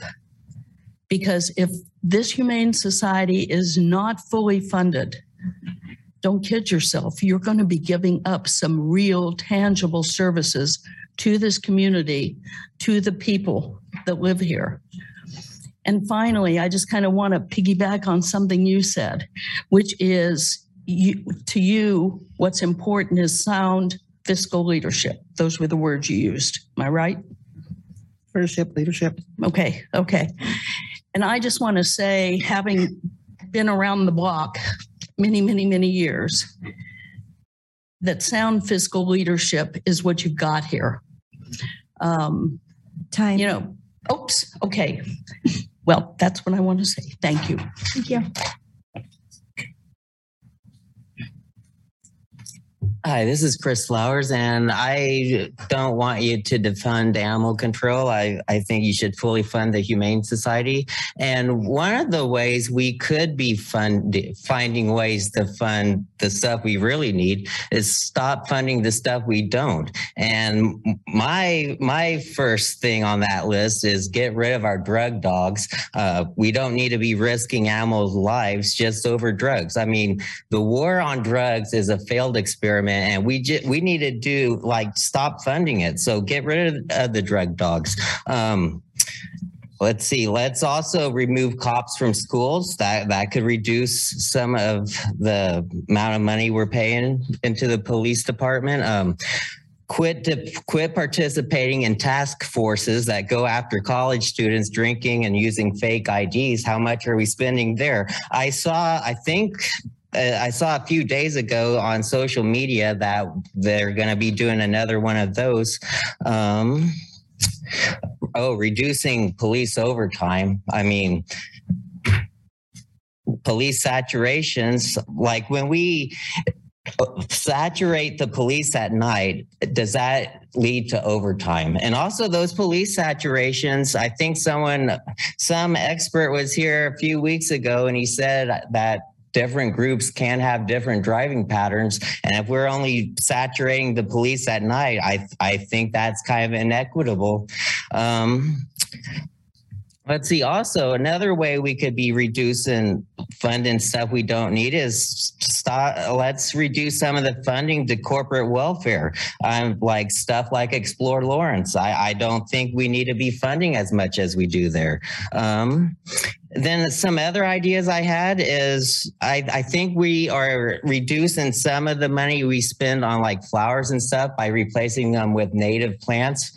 Why don't we go all the way? And if like a private business or a citizens wants like a flower bed to be more colorful, maybe they could spend the money themselves and we'll plant the flowers, but they pay for the upgrade. What about raising money through street names? Like I've suggested this before. What if we had a raffle for when there's a new street, and if you win it, you get to name it? I do think people would be willing to pay for the opportunity to name a street. Some towns, they allow advertising on their water towers. So I don't know. Those are just some ideas I had. And also, if any of you next summer are going to try to be portraying yourself as a progressive, I think a progressive thing is to reduce police funding. Thank you.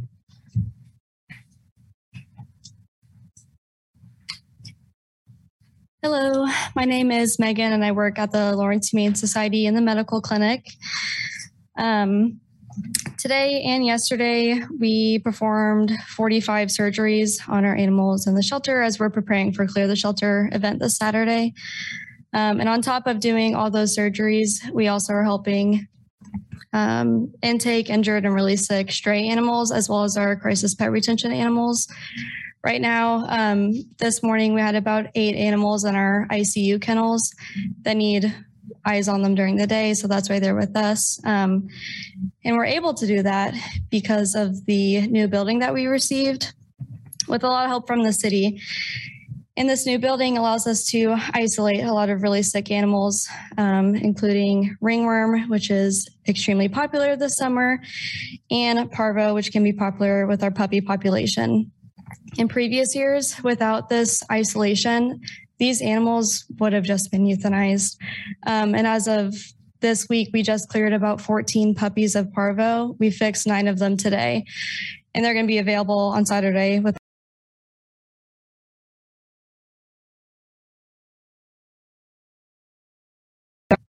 So with that, I don't think that now is the time to stop that support from the city.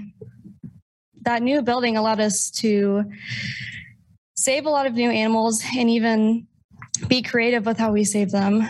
Stray animals and really, really sick animals that come in, we're able to help them and not immediately go to that choice of, I think that we need to euthanize this animal. We're able to give them everything that we absolutely can.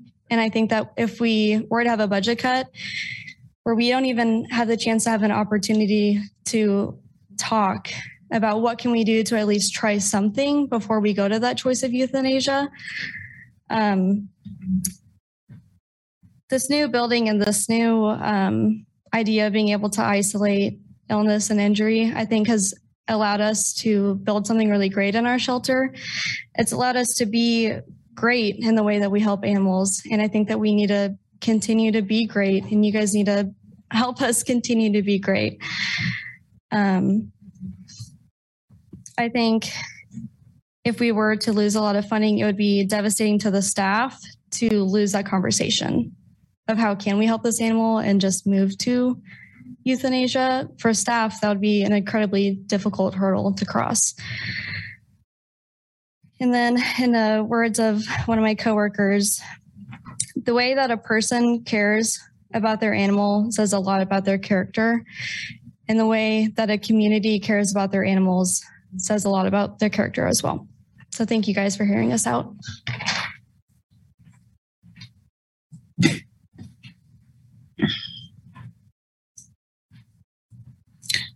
Good evening, Madam Mayor and City Commissioners. My name is Sherry Pigg, and I've been a volunteer at the shelter for 5 or 6 years. I'm not here with a bunch of statistics. I'm only here to ask that you not decrease the shelter's budget. I've lived in Lawrence since 1976, and I've always considered this city as a city that cares for its companion animals. When a pet is lost, neighbors help look for it. When a stray animal is found, people will take it in, take it to the shelter, give it to animal control. The shelter is always there, ready to help with whatever happens. They welcome animals from animal control. They take in surrenders from citizens, and even baskets of kittens that are left outside the building with no one to take care of them. They even clear up all kinds of hoarding situations and take in sometimes a large number of animals that are in very poor condition and require a lot of money to make healthy. When you drive through our neighborhoods, you don't see stray animals roaming around.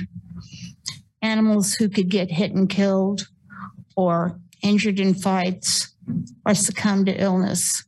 We don't want Lawrence to be a city like that. My request to you tonight again is that you do not cut the $35,000 from the Humane Society's budget. Thank you very much.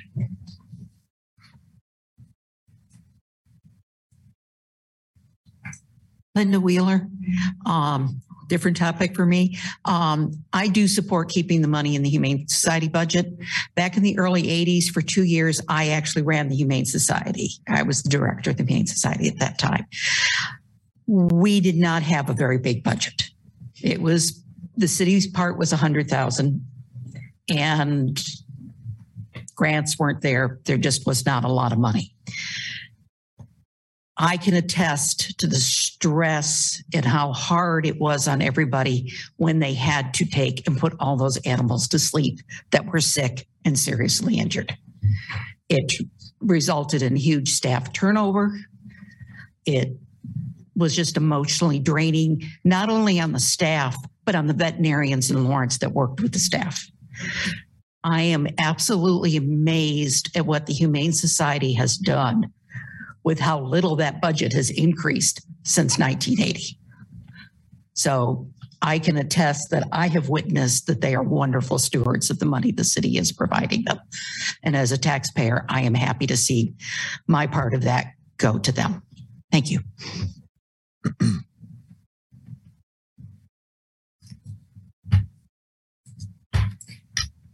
Good evening. My name is Willem Anemat.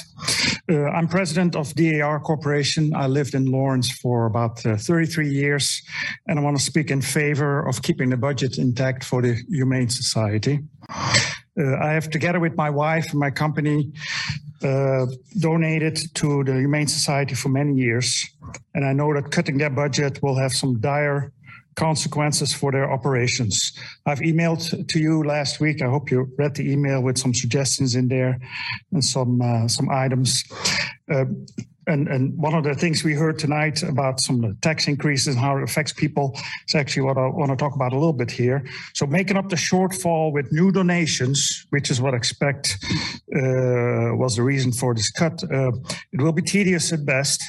And with all the increases in property taxes, potential utility rate increases, high inflation, insurance increases, the citizens of Lawrence only have so much discretionary money to spend on charities and outfits like the Humane Society. So this will mean this year and coming year, probably the Humane Society will see possibly a cut in money coming in from donations anyway. So this will have an extra detrimental effect on their budget. All animals in Lawrence need your help and cannot speak for themselves, so we are.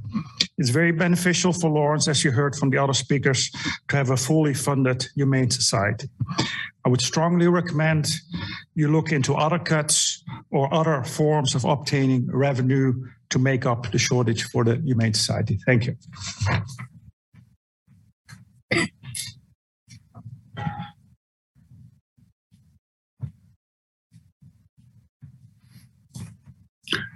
Thank you, Commissioners.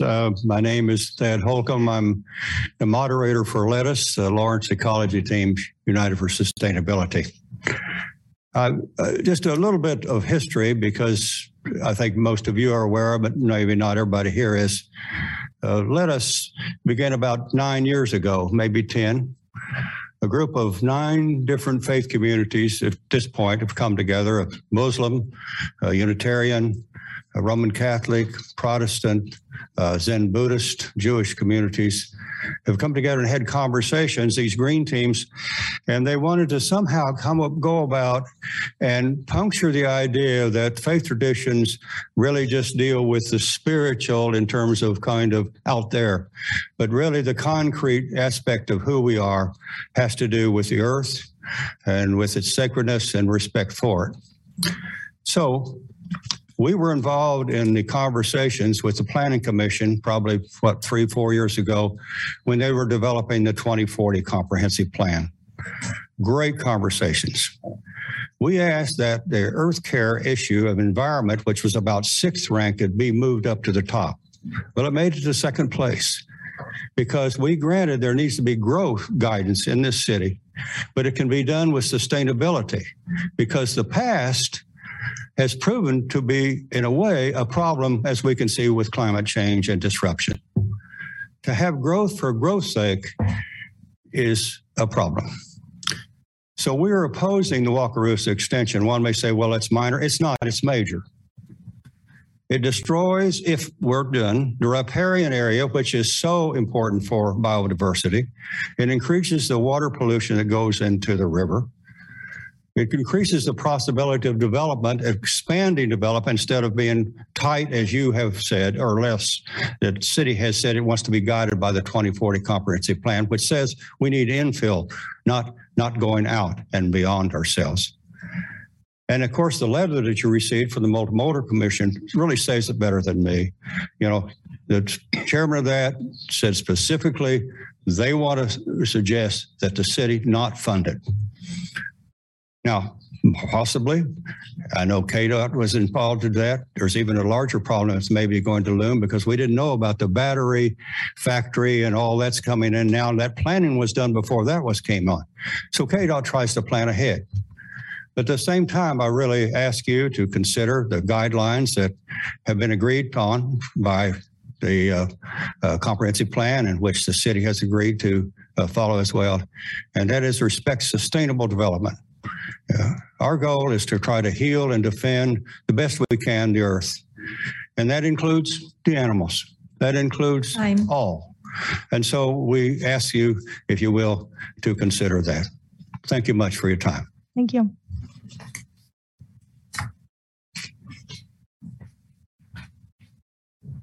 Hi, my name is Beth Chow. I'm not a public speaker, so I'm really anxious here. I wanted to talk about the Lawrence Humane Society and what it's meant in my life, and to ask you to please not cut the budget. There's so many things that have been important to me with the Lawrence Humane Society.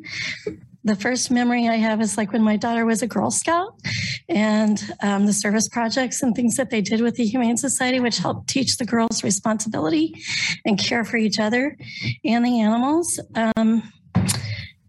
A big part and where I might start crying is when my mom was dying of cancer. There was a dog that we had adopted that helped get me through that process. And it just meant so much. I had a 5-month-old daughter. When my daughter was 5 months old, my mom died of cancer. And having that dog that came from the Lawrence Humane Society and all the care and love that dog had gotten as a stray when she was taken in, that just meant the world to me. It helped me get through that. And when that dog got old and died at age 16, the Lawrence Humane Society was there for me again because there was so much grief and my dad was sick and they helped me find a grief support group to help me through that process. It was a grief support group for losing animals, but it helped me with all the other grief in my life as well. And as far as like family members, those dogs have been my family members through these years. And the work I do as a social worker, I see every day what the Lawrence Humane Society does for the people of this community. Victims of domestic violence get help with temporary help with keeping their animals so that they don't lose everything when they're trying to save their own lives. It helps keep families together. People who don't have a lot of money, who have had, their whatever bills increase and changes in their lives with disability and mental health crises, can get dog food and other cat food too. I focus on dogs because I'm a dog person, but all the animals in our lives and can keep their animals. It means so much. Also, the veterinary care and the microchip program is amazing. That also helps in keeping strays wandering our streets because we found a stray dog after the 4th of July one year and we're able to take him in. He was microchipped and he got home fast because of the Lawrence Humane Society and the programs that they have. So I ask you to please not cut their funding and to find, I don't know where. It is a hard job you guys have. It is hard balancing all of this. I want to acknowledge that for everybody, but to not cut this program. Thank you. Thank you. Hold on a second. Let's let some of this noise settle down. Thank you. I'm sorry you were interrupted somewhat. It's okay. Hold on. Let me, please. The speaker? The speaker? Oh, okay. Some music. I apologize, ma'am. Oh, I was just got on a roll and got through it. So somebody's phone? Yeah, she couldn't hear it.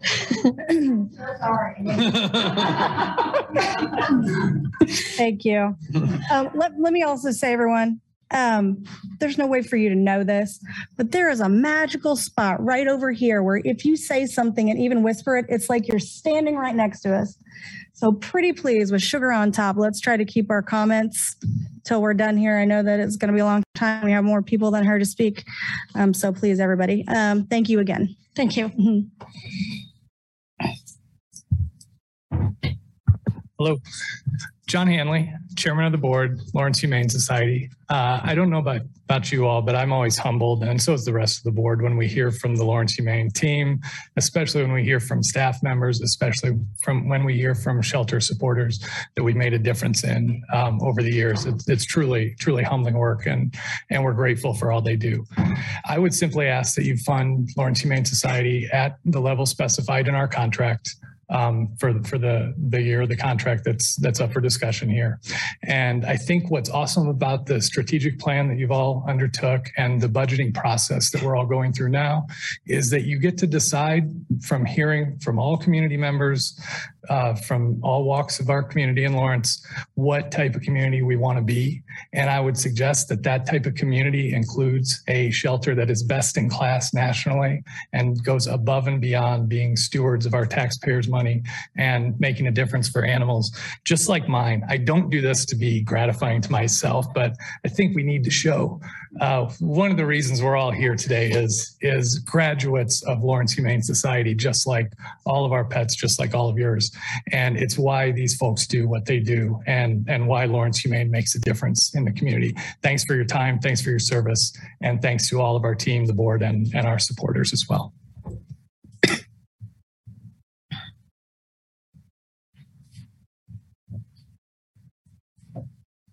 Hello again. My name is Jason Duvall. Before I moved up here, I was temporarily living for many years in a town called Borger, Texas. Borger, Texas was bad for many reasons, most of which were environmental. In Borger, Texas, they had basically no provisions for protecting the environment or the animals that lived there, and there was constantly sick animals in the street. It was not an uncommon occurrence to find a dead animal on the side of the road once every day. And even if they weren't dead, they were being polluted by the environment. So I care a lot about the environment. I care a lot about animals. That's the reason why I moved up here to Lawrence. My dad lives over in Tonganoxie, so I knew I liked the place. And I just wanted to say that the Wakarusa extension plan, while not necessarily inherently bad, needs to be heavily considered before it's moved forward with, because that's right next to a lot of the wetlands, and that could have a severe economic,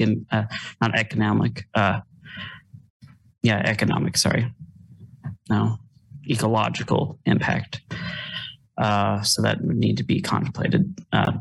Furthermore, about the environment, the Prairie County Nature Center, I saw that it had been proposed to be closed.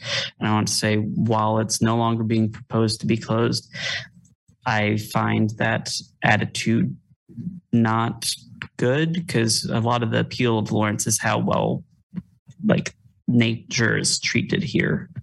And that center is in a good place for doing that, and is in fact one of the first places that I visited upon moving up here. And as for the Humane Society, they are one of the best in the country. I am online often, and before I ever moved up here, I had seen praise for the Humane Society just scattered across the internet, the Lawrence Humane Society. And when we first moved up here, I had left Borger in a hurry because I hated it. I'd actually made myself temporarily homeless before moving in with my dad. And while temporarily homeless, the Humane Society was able to help me take care of the 2 cats that we brought with us. And they provide an essential service, in my opinion. And I'm honestly shocked that the budget is as low as it is. I thought they were getting paid more than they actually are. They deserve what they are getting, what's being budgeted, if not more. So they don't deserve to have it cut. Thank you.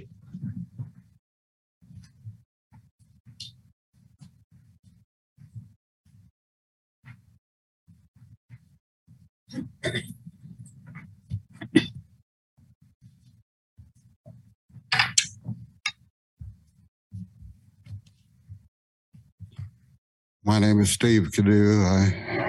628 Forest Avenue. I'd like to bring the recognition that Haskell Indian Nation University started class this past Monday. And I have spoken here to the commission about the Wakarusa extension plan. Haskell is attended, as they have always been, by Native American students from throughout the United States. And a great part of their environmental science education will be the study of the environment. And in fact, the Haskell wetlands is used for a lot for field study. So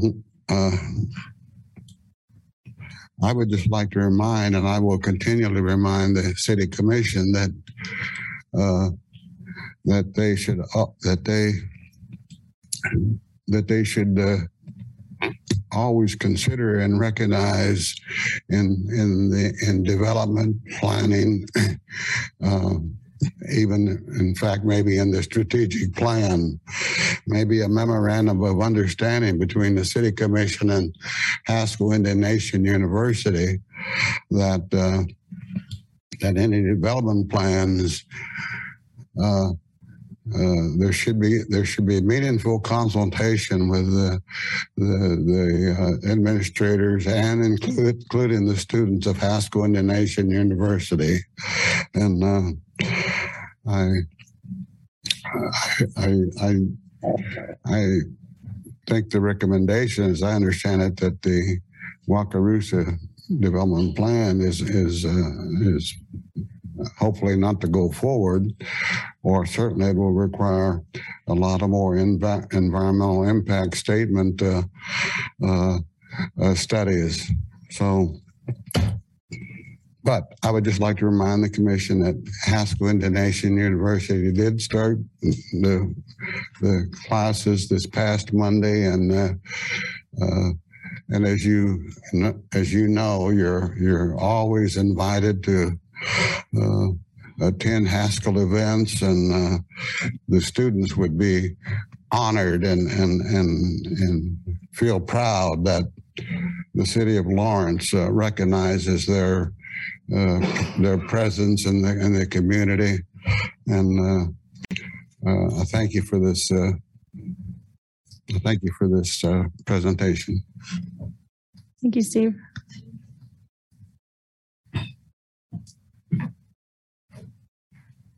Excuse me, I'm a little nervous. My name is Josephine, and I wanted to talk about the Humane Society and how much that they really mean to us.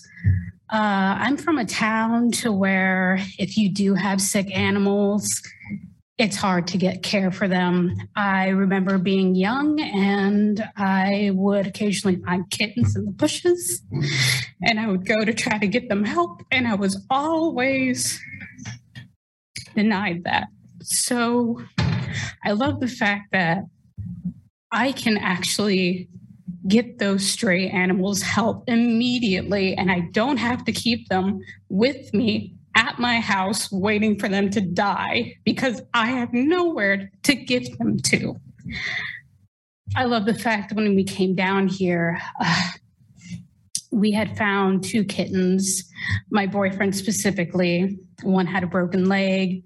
The other one, I'm not sure exactly where we found her, but we were able to call in and they were able to get help. And that just means so much to me, to be part of a community that actually cares for their animals and the rights and their health. And I don't want anybody to be traumatized that they can't bring in their animals for help and assistance.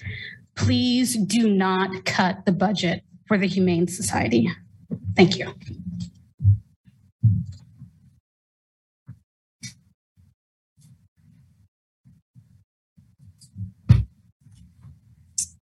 Hi, I'm Lindsay Ressler. I'm a registered voter and I have 3 Lawrence Humane rescues at my house. I would like more, but my husband says that's enough.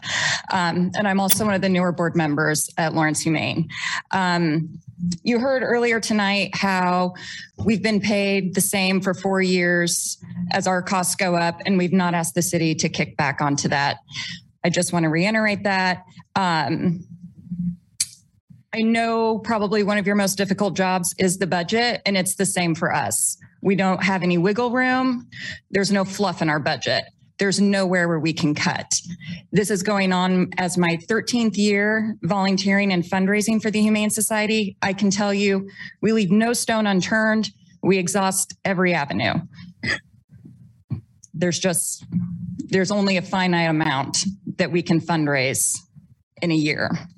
Fewer organizations are better stewards of the money that the city gives to us and that we receive through private foundations. So I'm asking that the funding for 2023 be restored and that we can work with the city going forward to set a budget that's agreeable to everyone. Thank you.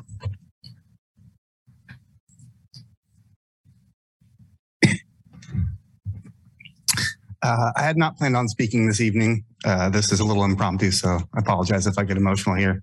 My name's Alex Stouffer. I'm a foster and volunteer for the Humane Society since 2018. At the time that my wife and I decided to start fostering, this was after a difficult decision that children were in our future.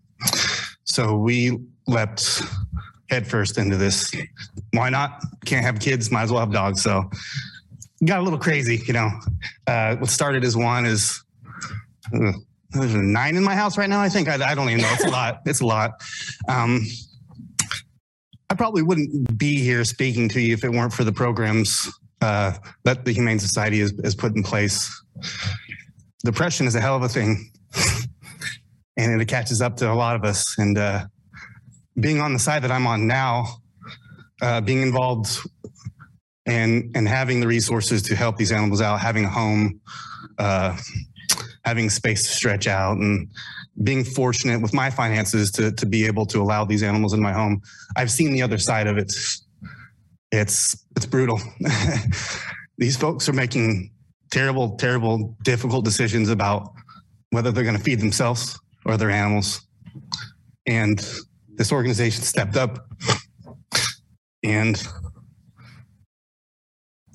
the progressive ideas that they put forward in the last few years just can't be understated. It's brilliant. It's not something that you're going to see at organizations around the country. This isn't a normal animal rescue organization. This is far beyond even what you see in larger cities. So I can't speak to the numbers, and I don't envy the position that any of you are in. But I can say from a personal level that my commitment to my community has never been stronger because of this organization. Because of my involvement with them, I have been led to be involved with a number of other organizations that we have just a wealth of here in our community. And you can name them all off, Just Food and all these incredible food banks and all these incredible resources. It's truly amazing to live here, but I wouldn't have arrived at that level of involvement if it weren't for Lawrence Humane. So I just wanted to give you a face to what that means. And, leadership in the last several years has really stepped up. And if Lawrence is to be the progressive community that we claim to be, we will fully fund this Humane Society. And I thank you for your time.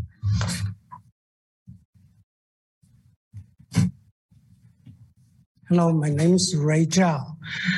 I just want to piggyback on some of the comments made here tonight. One lady said a community of persons' characters define how they treat the animal.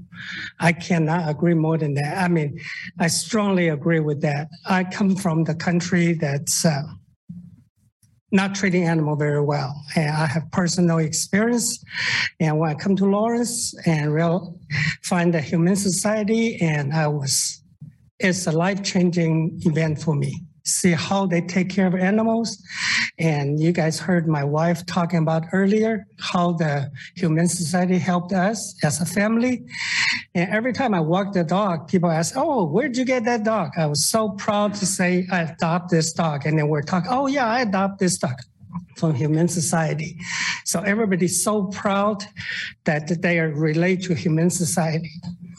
Another thing I want to say is, I might be wrong, but based on reading the newspaper and the article, you guys using the COVID relief fund, APRA, to balance the budget for $35,000. Can you use some of that money to balance the budget to help Humane Society?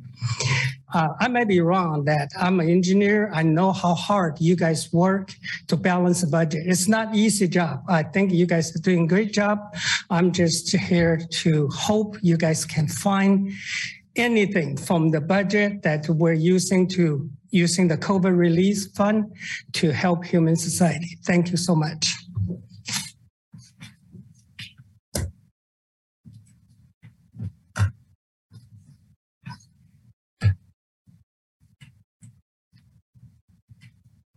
Short person again. So I haven't been here to speak to you guys since 2018. Lisa's the only one. At that time it would have been here.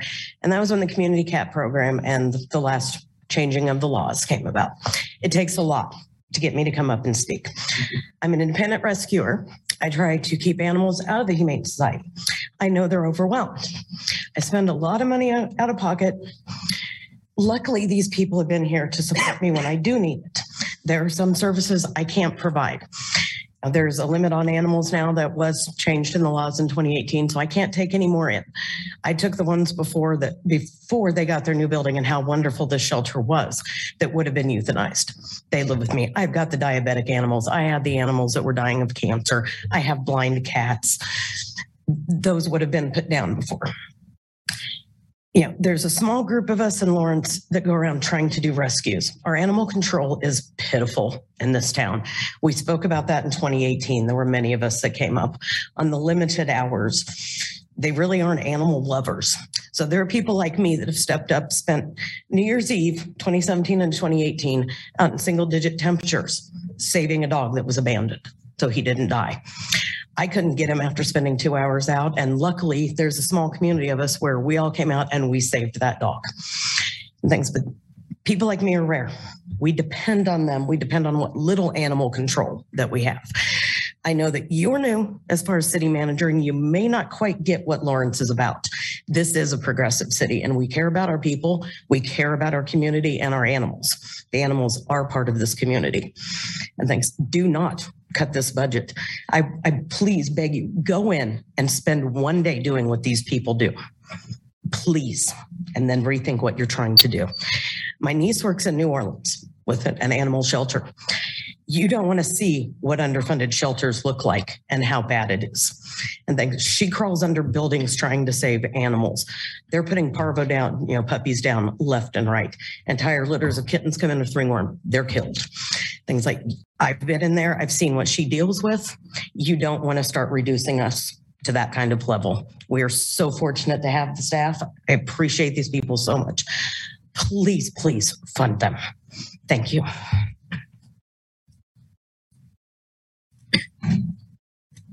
Any more public comment live in person in the room? Let's see if there's anyone online. If there is anyone, raise your virtual hand.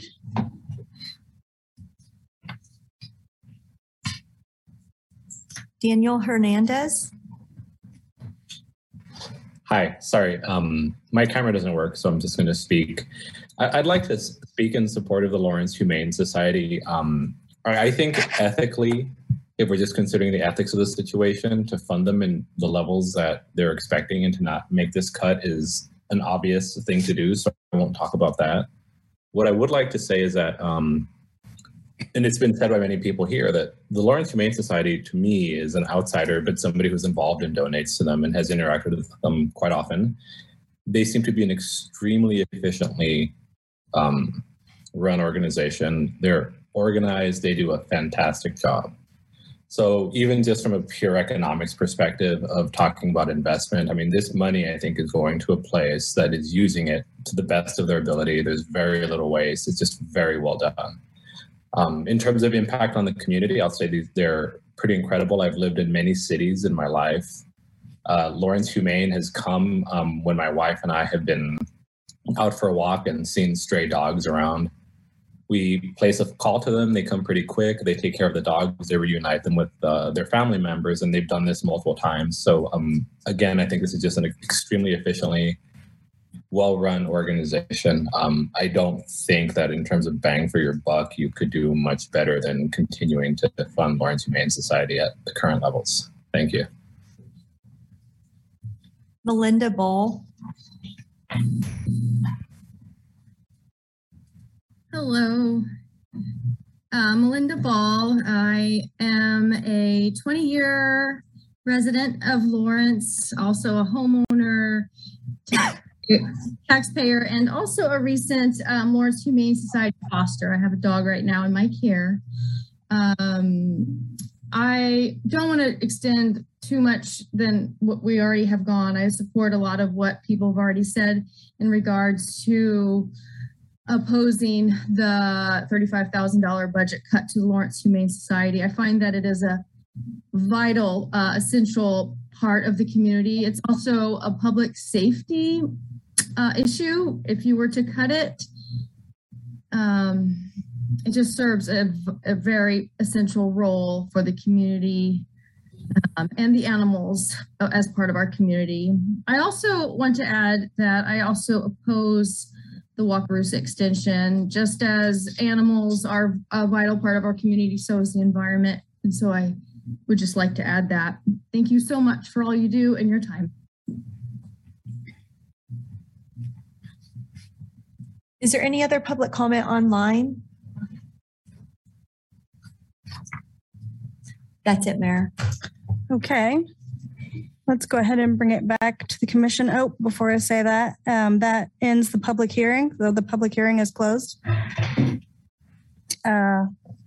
Any comments or further questions from commissioners?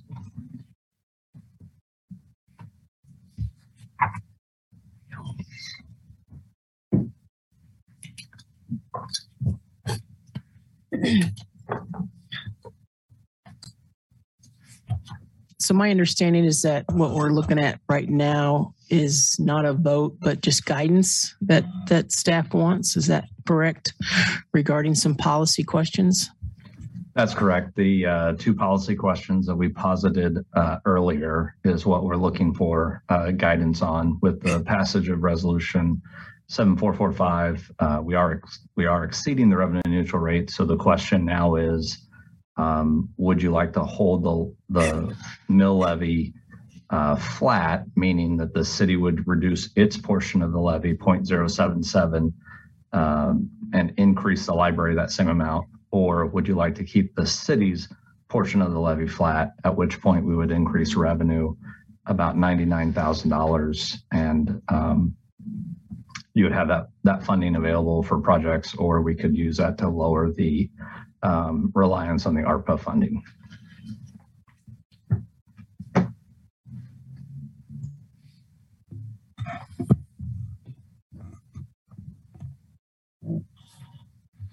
This is Commissioner Sellers. I had a couple of questions. I don't know if Dave Cronin is still on. We may have lost him. Nope, he's here. In regards to the South Lawrence Trafficway project, I know when we had some initial discussions, May-ish, June-ish, we voted to approve the letter recommending that we move forward with this. But we have, to my knowledge, we haven't started any planning or design pieces with that. Am I to understand that to be correct? Yes, this is Dave Cronin, city engineer. We have not started any design or planning pieces with the Wakarusa Extension South. Just so everyone's understands and is clear, the other pieces that are included on the city's participation, Wakarusa to the north and the improvements to East 900 Road, those are included in KDOT's plans. And so those will be in the plans regardless. But the Wakarusa, specific to Wakarusa Extension South, no, Commissioner, we have not done anything. And then I know we've discussed, my familiarity with the area because we have, YSC and that land being owned by the Army Corps of Engineers and where the extension would lead to 1200 Road. Now I know that area to be a floodplain, but I only know it to be a floodplain. I don't know it to be a wetland. Is that correct? Or am I understanding? Or is it included as a wetland in addition to being a floodplain area? Yeah, this is Dave Cronin again. There are no known mapped wetlands in the area based off the U.S. Fish and Wildlife Service mapping. Now, we would need to do some further review. There could potentially be some existing man-made wetlands close to in 1200 Road where we tie in. But there, at this point, there's nothing that says that would be impacting any wetlands. So that would be something that we would review with design. And then we would obviously need to get some permits from the Corps of Engineers, the Division of Water Resources that also look at impacts to crossing the river and to any wetlands if there were any. So that is something that we would need to go through with the design process and permitting when we proceed with the project. As far as the flood plain, it is in the protected by levee floodway because the Clinton Lake Dam is there, so it's basically protected by levee. Other than that, it's not in the floodway. The river is the outfall, which is the Wakarusa River, but the bridge would need to clear the river and with no impacts to water surface level. So there would be, obviously we need to be sensitive to the crossing the river, but outside of the river crossing, it is primarily farm ground. Okay, thank you, David.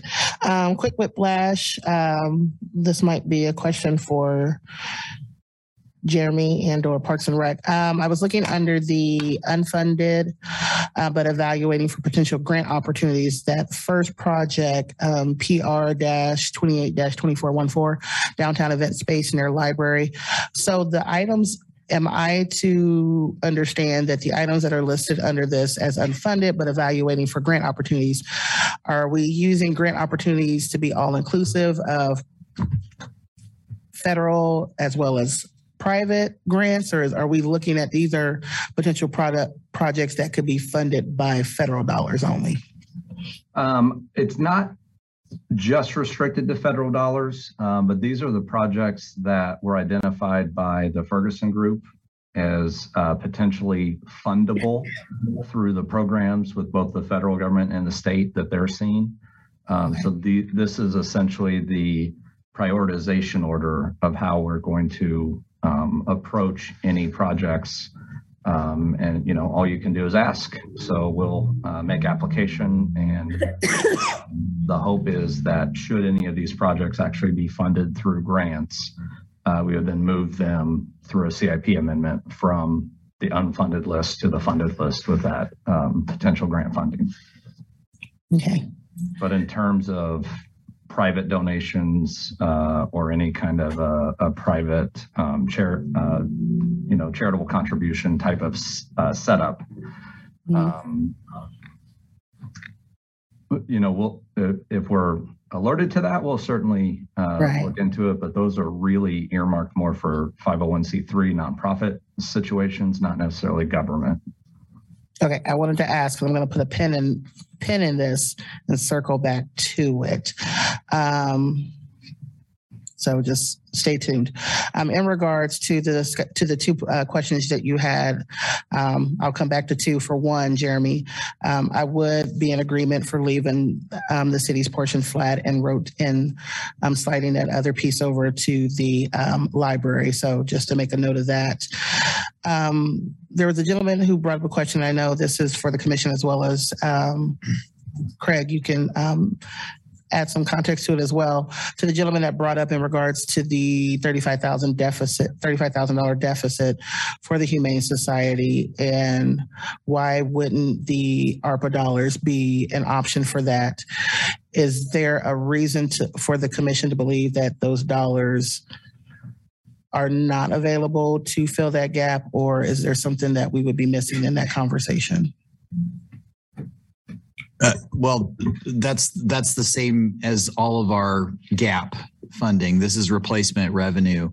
Right. So if you put the 35 into that, then we would draw down the ARPA money $35,000 more, much like we did with the Prairie Park restoration. That's coming out of that. Right. So that number gets bigger that we have to use. Thus, the roughly $8 million that we have to we'll drop some more would reduce by 35. If I could also add, those being one-time dollars would mean that we would either have to find additional revenue or additional cuts in 2024. So the proverbial kicking of the can is what we were trying to really constrain and convert the ARPA from revenue recovery to projects so that the general fund can be self-sustaining in 2022 2024, hopefully, rather than 2025 or 2026. So these are all just considerations that, any one-time revenues that are used for ongoing operations just creates a problem down the road. Okay. Oh, yeah. Okay. Is Derek on? Derek Rogers?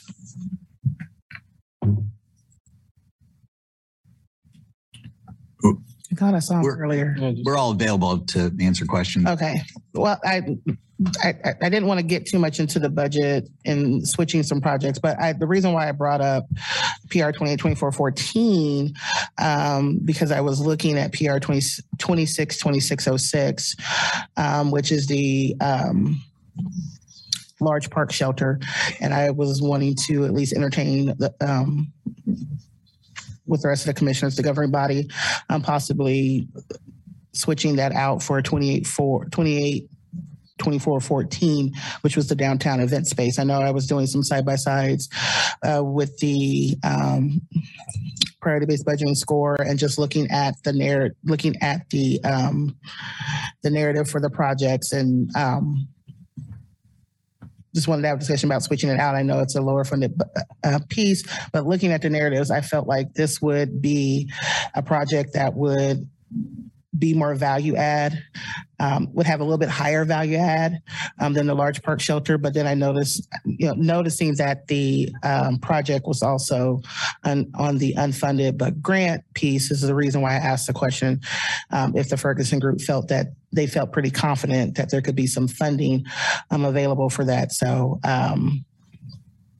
with Jeremy's response, it may be a moot issue, but at least wanted to post that suggestion of switching those out for funded CIP projects, switching out 2606 for 282414. But other than that, I don't have anything else. I had a follow-up to Commissioner Seller's question around Wakarusa, and if it could pop back in. If just a little reminder, I guess, of why the idea for the road was conceived and the idea behind it, the south portion of the road. Because I believe, or in an earlier discussion, it was related to the fact that the only other road out there was the dam road. And since the extension on Castle had been closed. So I just wanted to make sure to go ahead and clarify that. Yeah, Dave Cronin, city engineer. So you're correct, Commissioner. When Castle was closed in 2018, that really pressed forward the need to move forward with constructing Wakarusa to the south. That's an extension that's been in the city's long-range transportation plan for about 25 years. So back to transportation 2020, 2030, and now 2040. To clarify the concern about building the road for development, it's really not being built for development. It's being built to restore access to the county, between the county and the city. The traffic projection that was done indicates that opening day, when the interchange is built and if the road's extended, the traffic volume would be about 3,600 vehicles per day.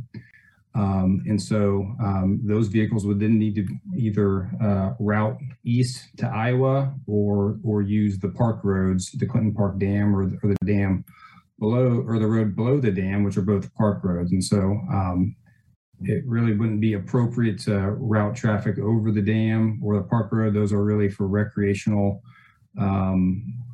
trips and are used by pedestrians and bicyclists and park users and not a thoroughfare for traffic. So it really is, something that it was put in the city's CIP again because of the Castle's closure. So it's kind of, really accelerated the need for it. And it would be the one major north-south road across the river west of Iowa. So, for those reasons, I think important that we consider moving forward with a project, but also be very cautious and listen to the concerns about the environmental concerns as we move forward. So hopefully that answers your question. Yes, thank you, Dave. Dave, when does Planning Commission see this? Or CIP list? Have they seen it already? I'm going to defer to Jeff on that when they receive the CIP, because I know that's part of the process. Good evening, Commissioners. Jeff Craig, Planning and Development Services. They will see this tomorrow night as part of their agenda. Okay, thank you.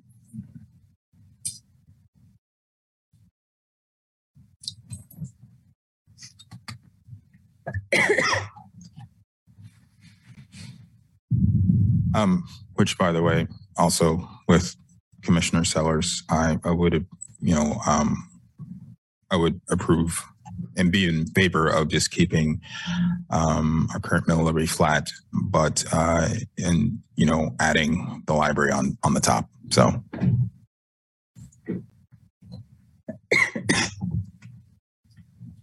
So you want to keep the mill levy as it is now, but add that 0.077? Yes, because as you eloquently said before, if we don't, then it would be essentially part of our budget in the future. Yeah. Okay. Just wanted to make sure.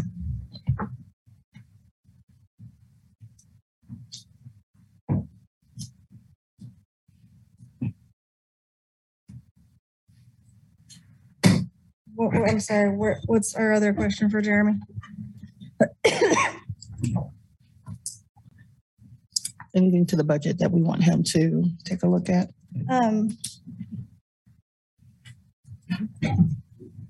To do an easy one,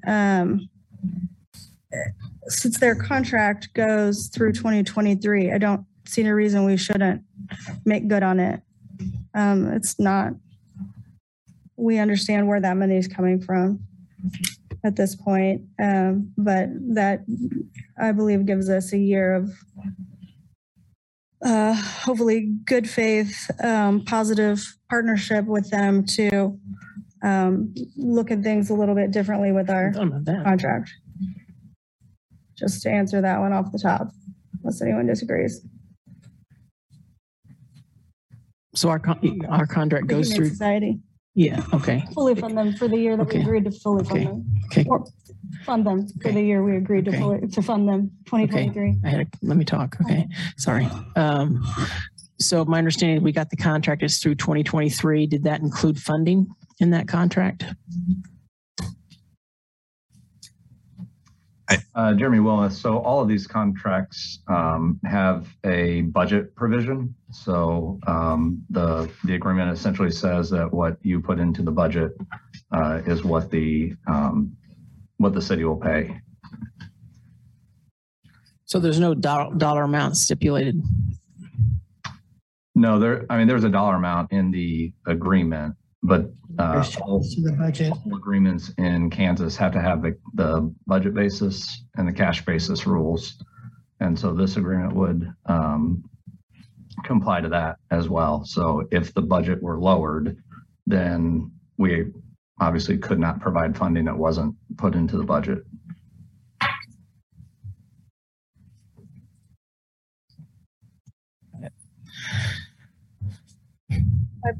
That's kind of what I was understanding your very beginning statement, Commissioner Sellers, to be about the 3-year contract. Did I misunderstand your point? No. My question was, because I could not remember if they had it was an annual or a 3-year.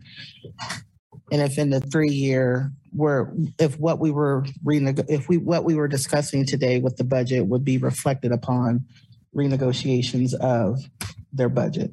So I was thinking that this could pre-tell future contract agreements. So that was where my question was going. More for personal clarity, less for anything else other than that. So I would ask that, or comment that if we keep the budget mill levy flat, add on the 0.077, that would give $99,000. Is that my understanding? Could that money be used for the Humane Society? Jeremy Willett, yes, that 99,000 is not in the budget now. So if we add it to the budget, you're free to appropriate that as you see fit, or we could use it to reduce the reliance on the ARPA funds, or it could be a combination of all those. Just note that's recurring revenue too. Assuming you keep this in place, it's recurring, whereas ARPA is not. And we could allocate the rest of that back to ARPA, 35 minus whatever, 99. That would be the effect. Okay. Well, if we could do that, yeah. So are you wanting to use a portion of the 99,000 to give to the Lawrence Humane Society and do what with the rest? If there's enough interest by the commission to do the mill levy that way. That's what I guess the first question would be. Right. Yeah. But if there is, what are you suggesting we do say with the we rest? could use 35,000 for the Humane Society and the rest of it go back to ARPA to punch back into ARPA. But not to the library. No, the library's going to get theirs. Yeah. The library gets that. Yeah. Okay. Yeah. I mean, it would just be on top of that because, we don't want to carry the library's salaries in perpetuity. I mean, that's just reasonable.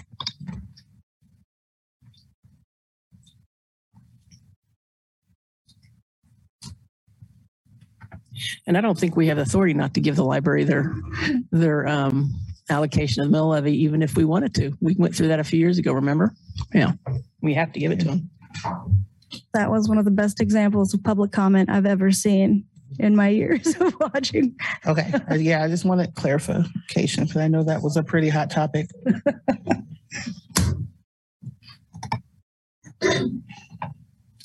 So it's whether there's interest in other commissioners to do that. I would be in favor of that, provided, the other commissioners would think it would be prudent to keep our mill levy flat, but then add the 0.77 on top, which would, 0.0, yeah, sorry, on top, which would produce the extra 99,000, which we could then portion off for the Lawrence Humane Society to make up the difference. Does that make sense to everybody? Commissioner? I don't think. Huh?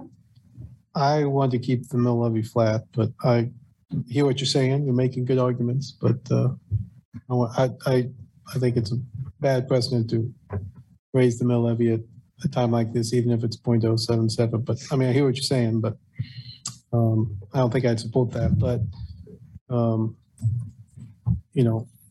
so that's my thought.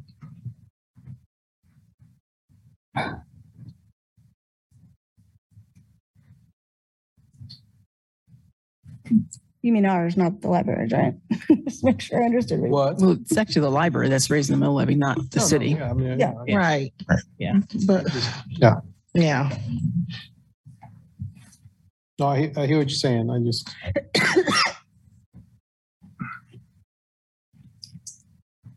Okay. What do we have consensus for? Trying to cobble together what everyone's saying here.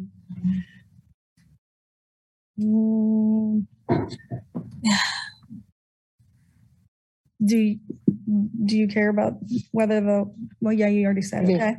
So that's 3. No, it's just with the 99.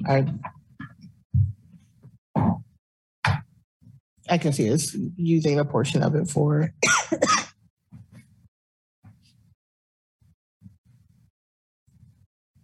adding it to it to see what it looks like. I don't know. I guess I'm not at a point, I'm not in a position tonight to make a decision on what to do with the rest, what we should do with the rest, but I'm not opposed to using that piece. I would have preferred to use the ARPA funds so that we could have kept it flat, but I don't know. I may have a decision here in a couple of minutes. I'm not sure. I'm still processing. Well, I am concerned that we have too often used that ARPA fund for budget gaps that are. We've been using it for budget gaps for our. Okay. Can I finish, please? Oh, I was just, yeah. Okay. So yeah, I've been concerned that we've been using it too frequently. I think to fill ongoing budget gaps with one-time money, and all that does is just kick the can down the road and puts much more pressure on future budgets. I think we need to kind of get off that track. I really do.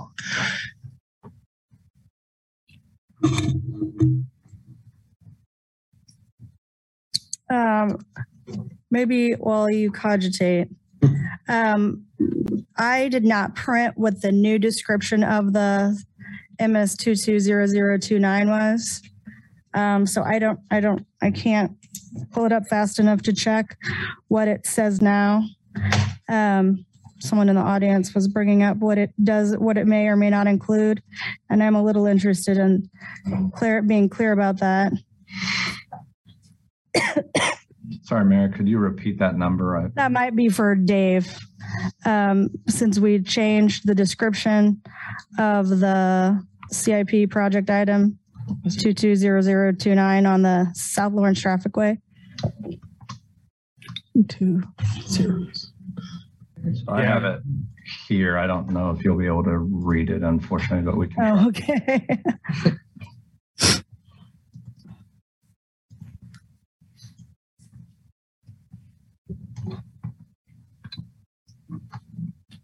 Is that legible? Yeah. Oh, wait, that's not the right one. No. That's not the right She's one. looking for 29, not 22 what? 220029. I'll go 0029. Okay.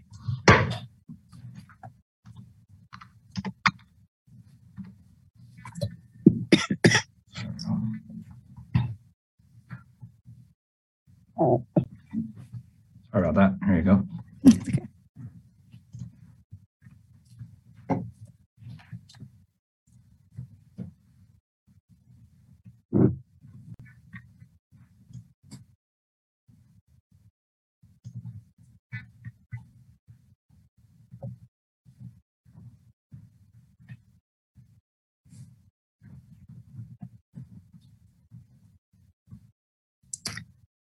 Okay. Oh,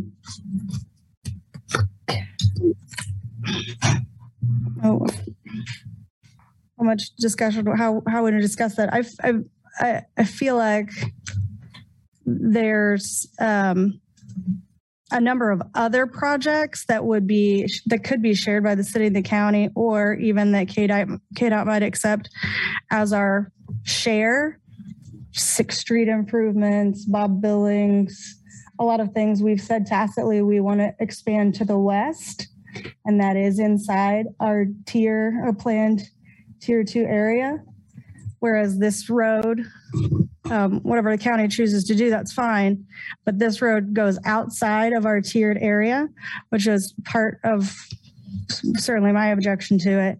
I don't dispute that people out in the county need medical services, but there are other ways to do that. Roads aren't always the solution to everything. If there are no emergency services out there, then they're further from emergency services. So I don't know. I just feel like there are other projects we could share with the county that would further Plan 2040 and other things more consistent with what we've been moving towards. And I just want to be very clear. I understand that we are responsible for Wakarusa from Clinton Parkway to South Lawrence Traffic Way. But I again will continue to be uncomfortable with this bridge as it goes outside of the city's expansion plan. So I thought we were leaving it kind of vague, but it still seems pretty specific there with percentages, 40, 60 city. So I don't know. Well, issue with this has largely been the fact that this is a county road. It's not even in city limits. And I just don't think it's appropriate for the city to be building roads for the county.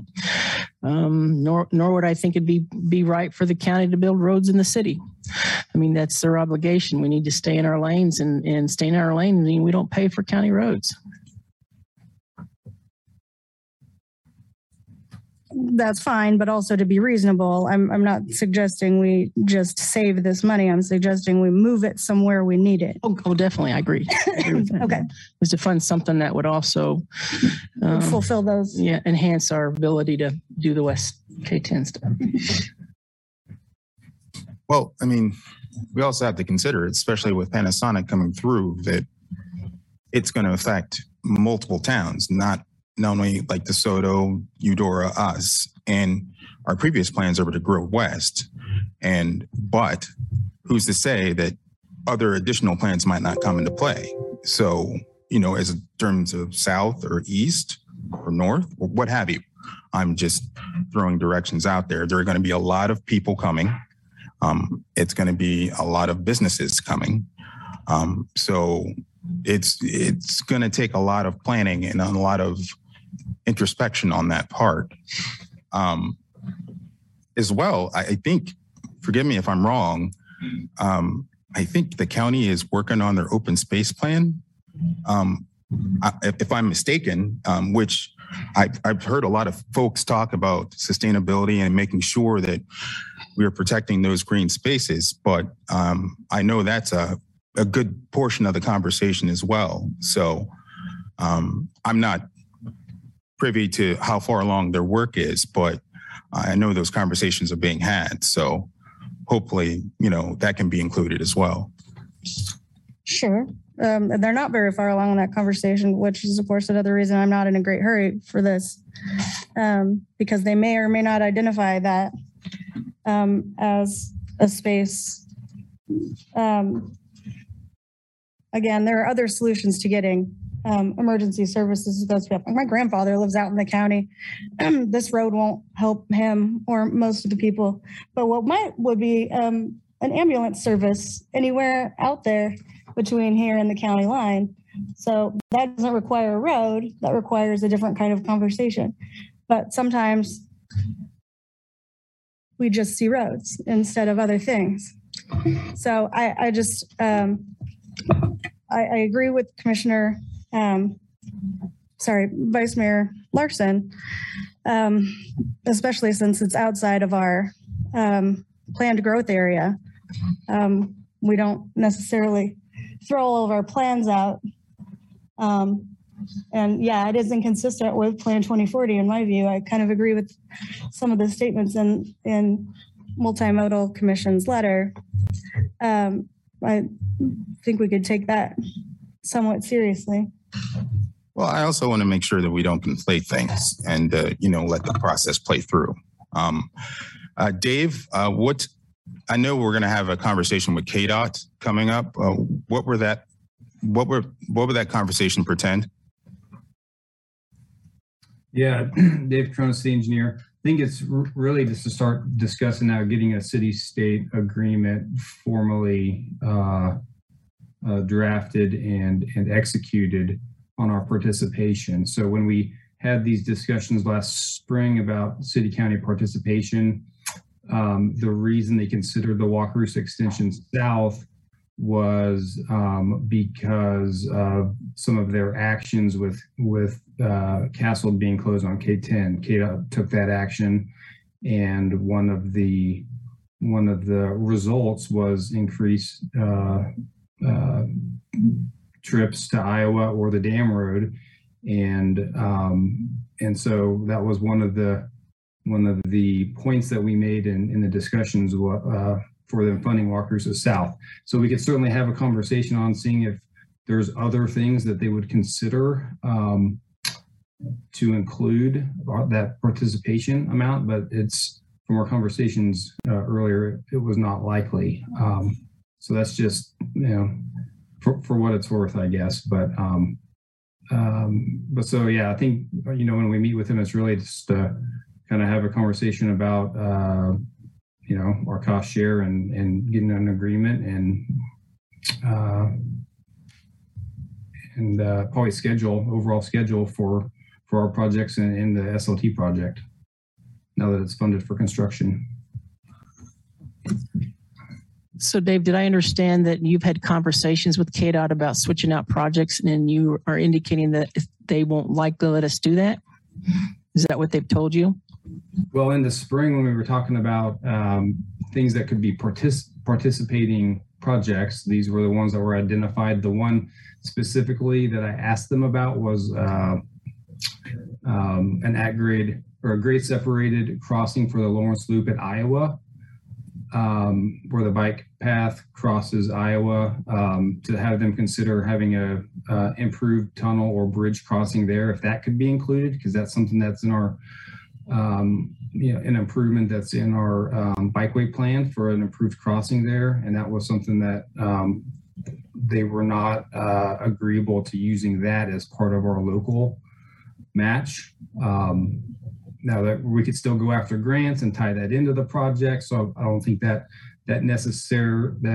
improvement's necessarily off the table, but it was off the table for the cost share. So we could, to say, hey, we want to take the Wakarusa South, the city participating dollars for that and put it to a bike crossing at Iowa or an improvement at Clinton Parkway. Those are things that they were not willing to consider in our conversations in the spring. So ultimately they didn't say, well, it started off, they wanted 10%, and we kind of discussed projects that were on our CIP and see if those would qualify. And so that was, kind of the conversations that we had. So it would be very unlikely to be able to include extending 6th Street or Bob Billings or some of the other street improvements that I think we're going to need west of K10. It'd be unlikely to be able to include those as our local match. We know that for sure. I'm sorry, Dave. I didn't mean to interrupt you. I think to know that for sure, we'd have to get. They would need to tell us that more than me. That was my interpretation from our conversation. But it would be better to hear it, to directly ask them again now at this time, and for them to respond themselves. So I think that conversation can occur here relatively soon, and we can get a definitive answer on that, and that would hopefully help, or at least answer that question. Okay. Thank you.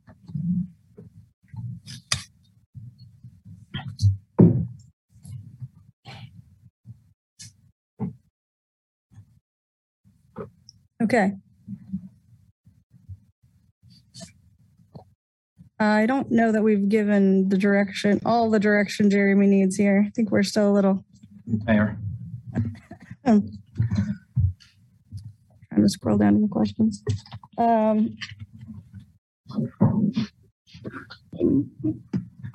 Mayor, this is Jeremy. Yeah. If I could, they say to err is human, and I'm certainly not exempt to that. We had a discussion a little bit ago about the agreement with the Humane Society. And unfortunately, I think I was thinking about a different agreement. So I actually pulled up the agreement. I want to share it with you all just so that there's no confusion. This agreement obviously predates me, but I apologize. The agreement said that in 2019, the city shall provide $365,000 to the Humane Society for shelter operations.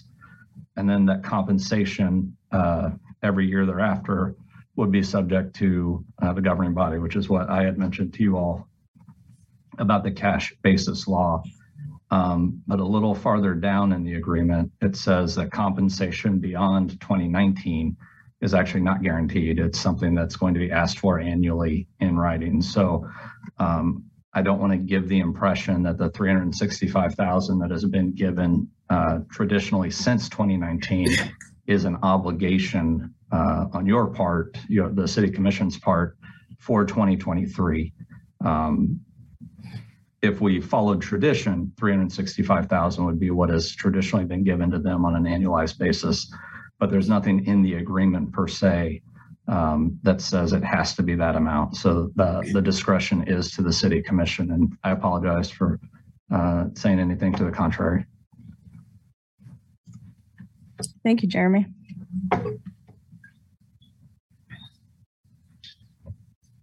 Mayor Mark Ecker, Assistant Director of Parks and Rec. Did you want an answer to Commissioner Sellers' question on the project swaps? Go ahead. Works, Mark. I forgot about it. COVID brain. Sorry.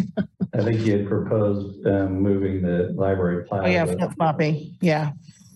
Library plaza up to fund it and moving the large park shelter down to grant funded. I think that's something we could support.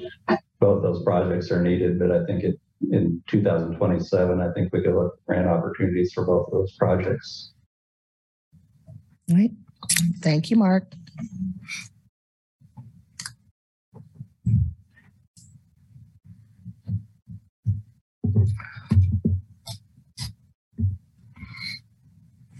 So I hear one commissioner saying, you do want to reduce the city's portion of the mill levy. Is that what you're saying? Yes. Okay. And leave it at 33.29. Okay.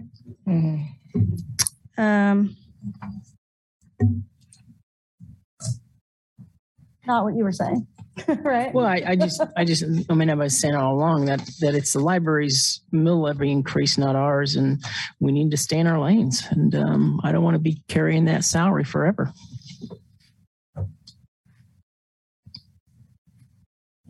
No more than I expected them to carry some of our salary.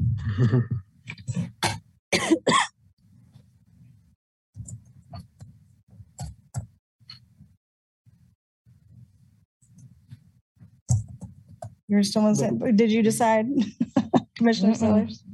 Mayor. Oh, sorry. No, one commissioner needs a break. It's 9 o'clock. We have been here since 5:45. Yeah, that's more. Let's do about 10 minutes. 9:10. Thanks. Thank you.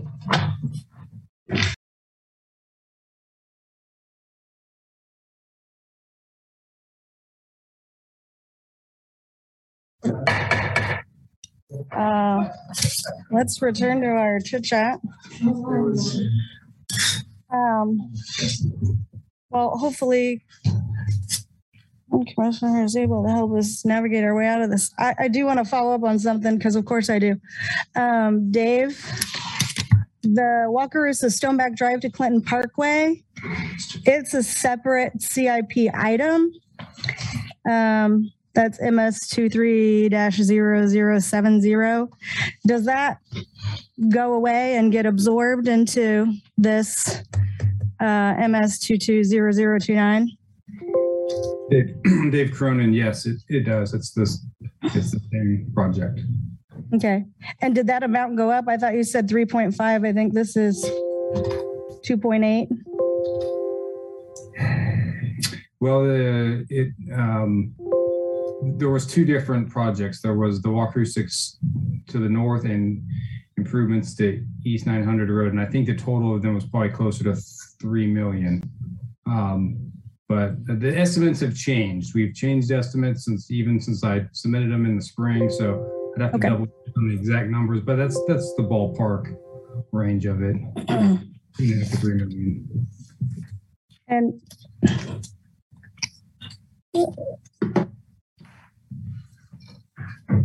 these are for 2024. If we approve these, when is the next time you're going to show this to us, and so that we approve any of that funding or disapprove it?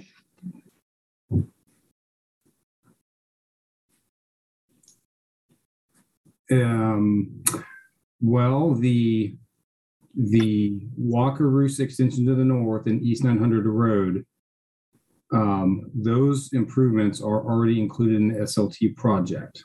Mm-hmm. So the remaining funding that you have here, I mean, I guess I'm wondering, you could spend that on all kinds of things before you have to ask my opinion, right? You could do a environmental impact study as long as it was under a certain amount of money, right? I'm not really sure I understand the question. So we have million on this one, on the MS 220029. If you spend 3.5 that we all agree on the Wakarusa from Clinton Parkway to South Lawrence Trafficway and 900 Road, whatever you say, there's still a considerable amount of money. When would you ask us how you'd like that spent? When would be the next time we would talk about that remainder of that money?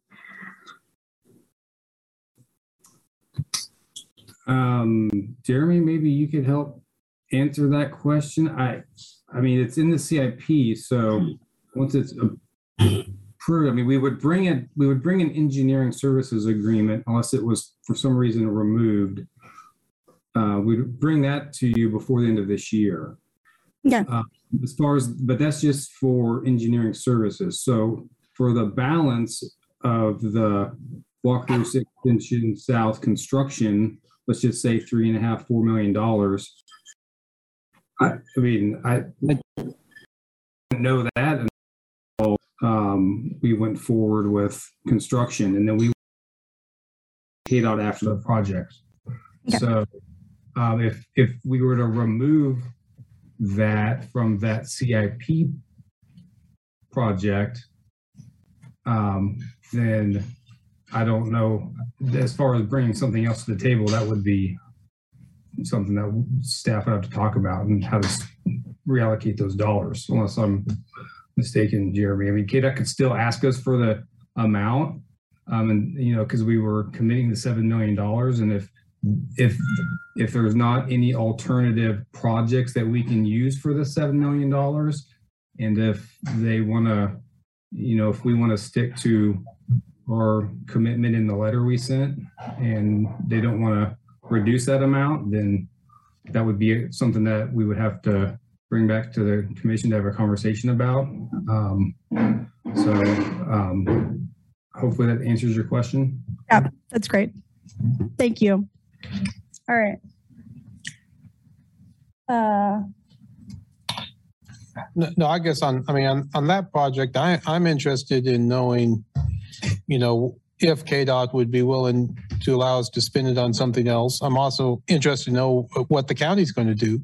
If the county's going to build the road anyway, right? And they're going to spend $14 million or whatever dollars to build the road, and we have to write a $3.5 million check. So the community spends, because KDOT doesn't let us spend it on anything else, then the community's $3.5 million worse off, and KDOT gains $3.5 million. If there's if the county decides not to build the road, then we all have to go back to KDOT and figure out what we're going to do to put in the $14 million. So I guess I'm certainly interested in that. I think we have to leave, for the CIP purposes, we leave that amount of funding in there. But, certainly I don't hear a consensus that if, Dave, you brought back an engineering services agreement, that if we were the first to vote on it before the county voted on it, that we would have the votes to pass that. But but there's a lot more information we need. So I think we leave the money in the CIP because we're committed to that with KDOT, but how we spend it, I'd like to, before you bring it back to us, I'd like to know more about that and what the options are. I mean, there was a scenario in which I might, if the county's going to build it anyway, I might support spending the $3.5 million on it. If the county decides not to build it, well, then it's a pretty easy decision for us because then the road's not going to get built. And those things in between. And so for me, and tonight, I think to move on to tonight, we leave the $7 million for the South Lawrence Trafficway and leave it open for further consideration. Frankly, I'm the same way on the on the Humane Society. We'll have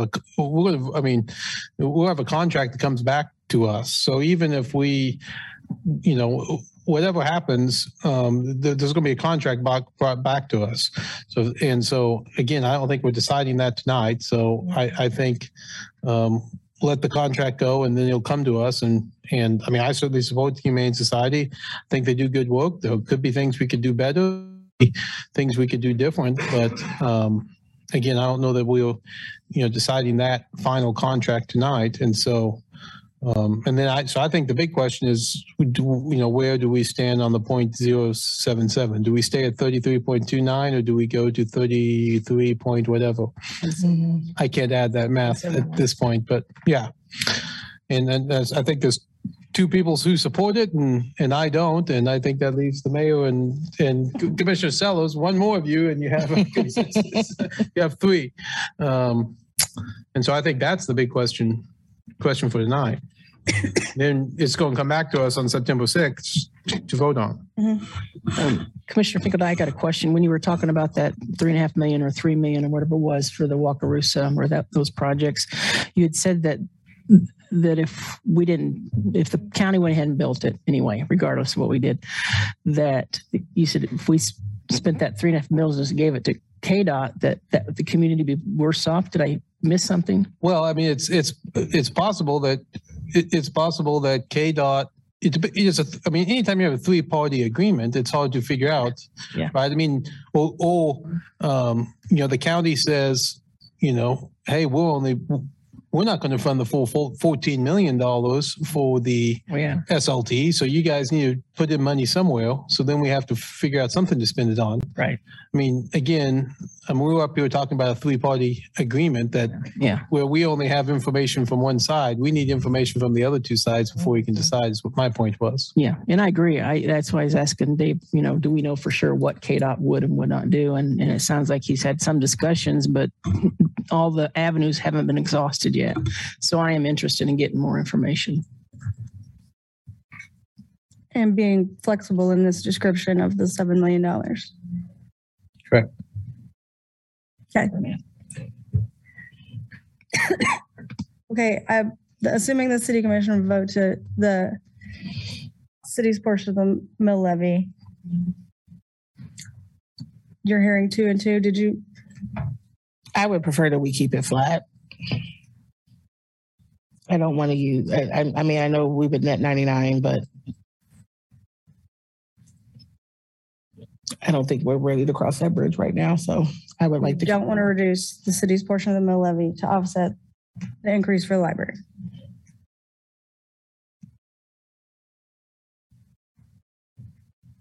I think the better way to ask it, do you want to stay at 32.290 or do you want to go to 33.3? 33 point whatever. 367. Because going up to the 33 is just netting. It's just what? It's to your point, it's giving us the additional 99 for the city. That's not funding to the library. Yeah. So, yeah. As long as the library is getting their portion to do what they need to do, we can stay flat. Which way are you leaning? Staying at 30? Well, that's why you all seem to be saying something different. So that's what I was trying to figure out. I guess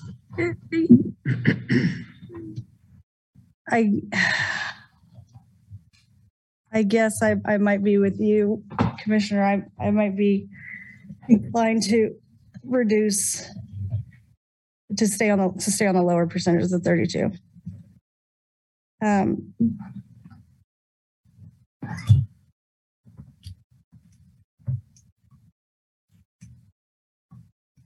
Mayor.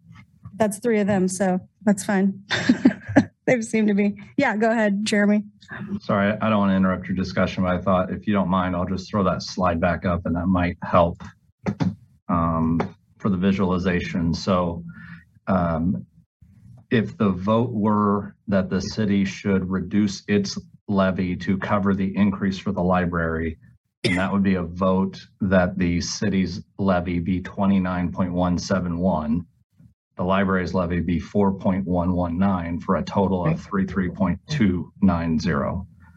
If the vote were that the city not lower its levy from its current level in 2022, then that would be the city levy of 29.248, the library levy of 4.119 for a total levy of 33.367, I believe.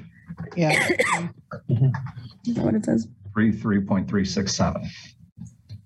So hope that might provide more clarity for us rather than flat, because that can be taken two different ways. Yeah, I wasn't sure what to do with that. So if that's helpful, I can leave that up. Or if Okay. Do you prefer option A or option B? Yeah.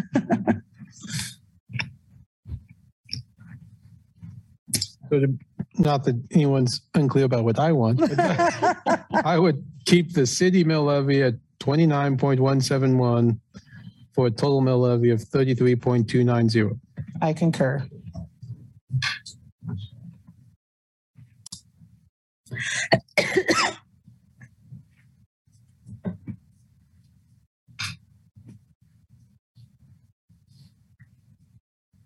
And you guys are still feeling the same way?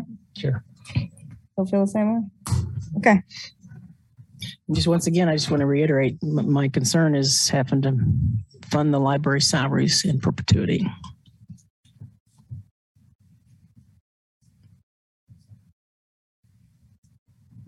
And correspondingly, if we were to pursue the action of going with the 29.171, would,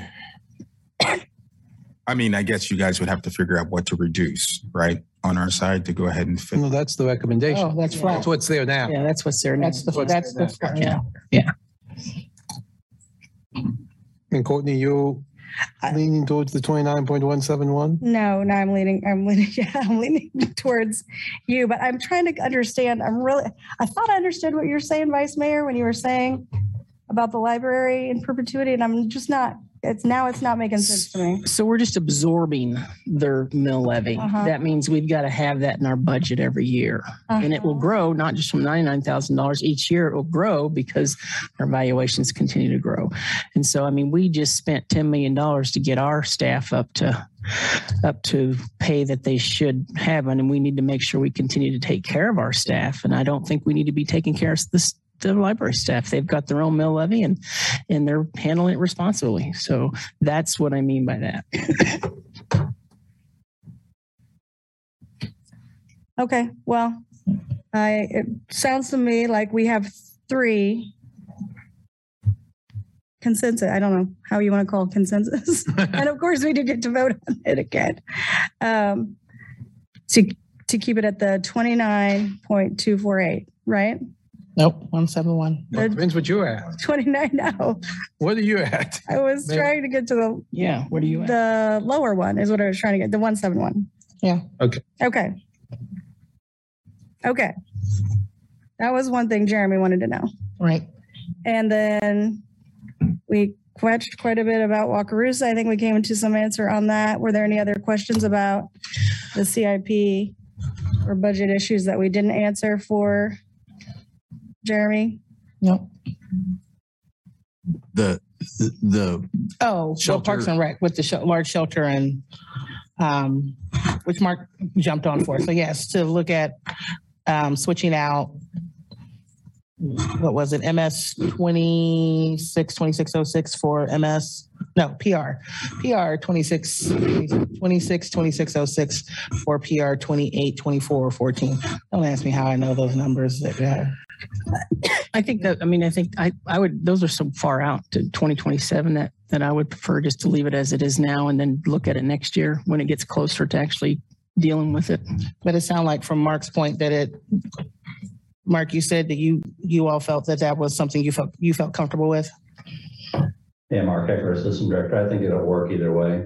And, we're 5 years out, so that gives us opportunity to look for grants for either project. Yeah. But at the current time, the Library Plaza probably has a little more support from the Unmistakable Identity group. So that one might be a good move. Yeah. And I know that also speaks to our downtown master plan. So again, it's a value add that could bring in residual dollars, sales tax, guest tax, depending on how that space is utilized. It can bring in user foot traffic for downtown. It drives in foot traffic for the library. So I feel like if Parks and Rec is feels like they're comfortable with switching out, knowing that it could also, either one could be a grant funded activity, I think we should go with the one that we know has the ability to bring more bodies, bring more traffic, bring more financial opportunities for the community.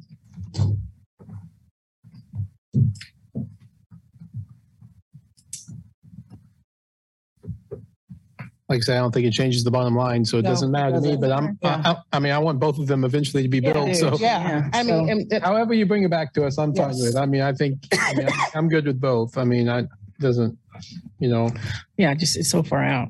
Yep. If you feel, I mean, if that's the way we want to lean, I think putting in the CIP is fine. Yeah, I'm okay with that. Thank you. Okay, was that everything? Oh, and just so I'm sure the 35,000 is coming out of ARPA to go ahead and fully fund the Lawrence Humane Society. Is that? I don't think we discussed that. Well, we left it for staff to bring Okay. it back. Options. I don't know. Do we? I didn't hear anything. Yeah. No, I think that is an unresolved issue. Yeah. Okay. Yeah. Since we're going with the 29.1127, I can't remember what the exact number was. 7-1. So Jeremy, to the point, remind me, if we utilize the ARPA dollars because of the policy, it has to be pulled. We have to draw it down like we did. We have to draw funding down to match that.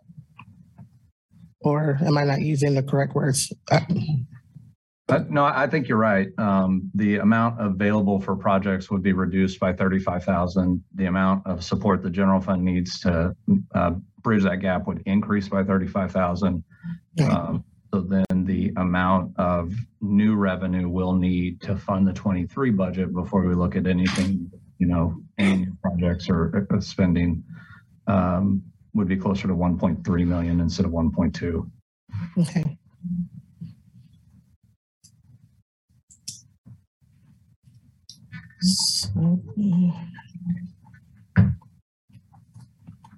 Well, I'm fine with. I'm sorry. Go ahead. Or just so I'm clear, I want to make sure that sounds like something that you all would generally support. We'll amend the general fund revenue budget an additional 35,000 and then add 35,000 to police budget for the Humane Society. I would be fine with that. Even though I am fully understanding that it is a one-time cost or one-time allocation coming out of ARPA, and not entirely comfortable with not finding a sustainable solution for it, but I would be in support in funding them the rest of the way this year.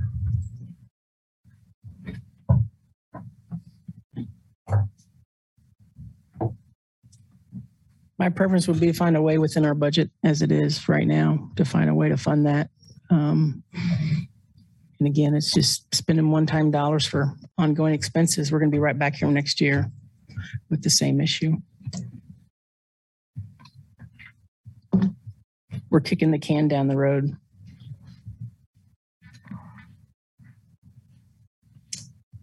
Go ahead. No. I mean, my feeling is this is a contract that we're going to negotiate. Right. And next year, listening to some of the commenters, we might increase $200,000 because we want to do more, or it might go down. I mean, the idea that we're doing this contract, at this point, without all the context to the contract. I mean, to me, it's like the SLT, the extension of Wakarusa. I mean, you're negotiating from up here without knowing, exactly what you're negotiating on and what's going to be in the contract before you do it. But, and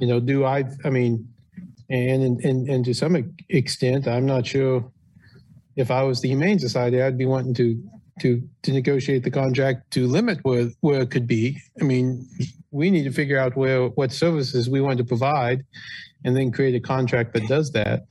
Now, this is different than Parks and Rec, which is our department, and we fund that and we're done with it. This, like the SLT, is a 3, with the Wakarusa part, is a is a multi-party contract, and until we know what's in the contract, I mean, and that's going to come back to us. So, I mean, let's say if we said, hey, let's cut the $35,000 from the budget, we're still going to have a contract that's going to come back to us, and all the same people will get up here and say, don't sign that contract. And then, we want a full contract. I mean, it could still be back at this point. Yeah, or they could come back with the contract and say, this is what we can do for that amount of money. And in the same, if we put the 35,000 in and then, we decide to do something different. And so I guess I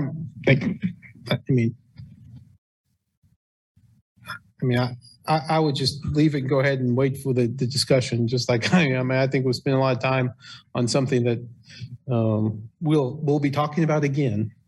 Yeah, I'm fine with that. Yeah, but on the other hand, I support the Humane Society, and I'm good with that too. I mean, it's $35,000 out of a $400 million budget. We'll spend lots of, without knowing the full contract. So I'm good either way. Yeah, I agree. Okay, that's 2. Commissioner? Well, I have nothing else to add. Do you agree with that? No. Oh, okay. Okay, so Commissioner Littlejohn, you still want to give them the ARPA money then? Yeah. Okay, and you, Commissioner Sellers, is that what your suggestion is, or am I misinterpreting you? No, no, I'm just trying to take in the ever evolution of our conversation on this. So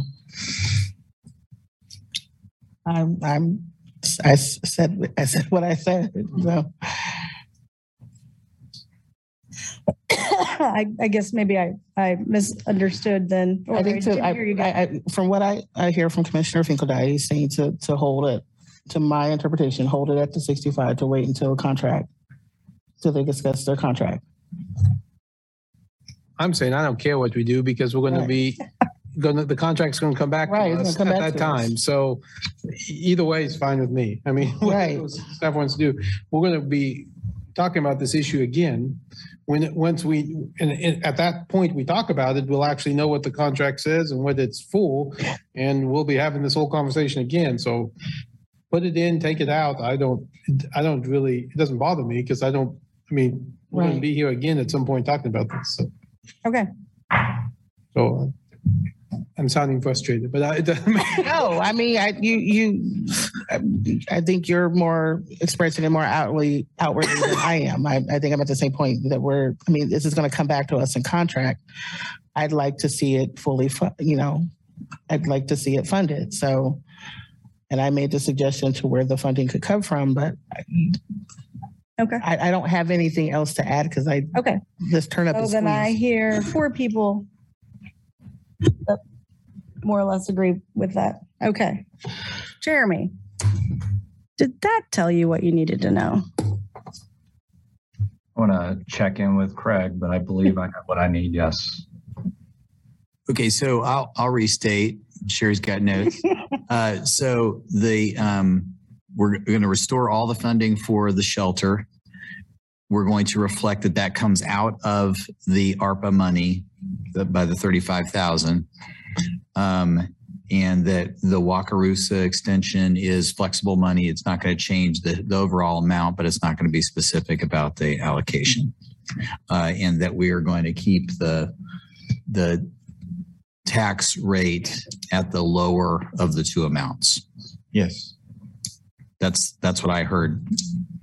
Not unanimity on all the, but majority on all those points. Good, Jeremy? That is what I heard as well. Yes, thank you. Thank you very much. Thank you, everyone. I don't think we already closed the public hearing, so we're safe there. I guess that brings us to calendar. Any calendar items for commissioners?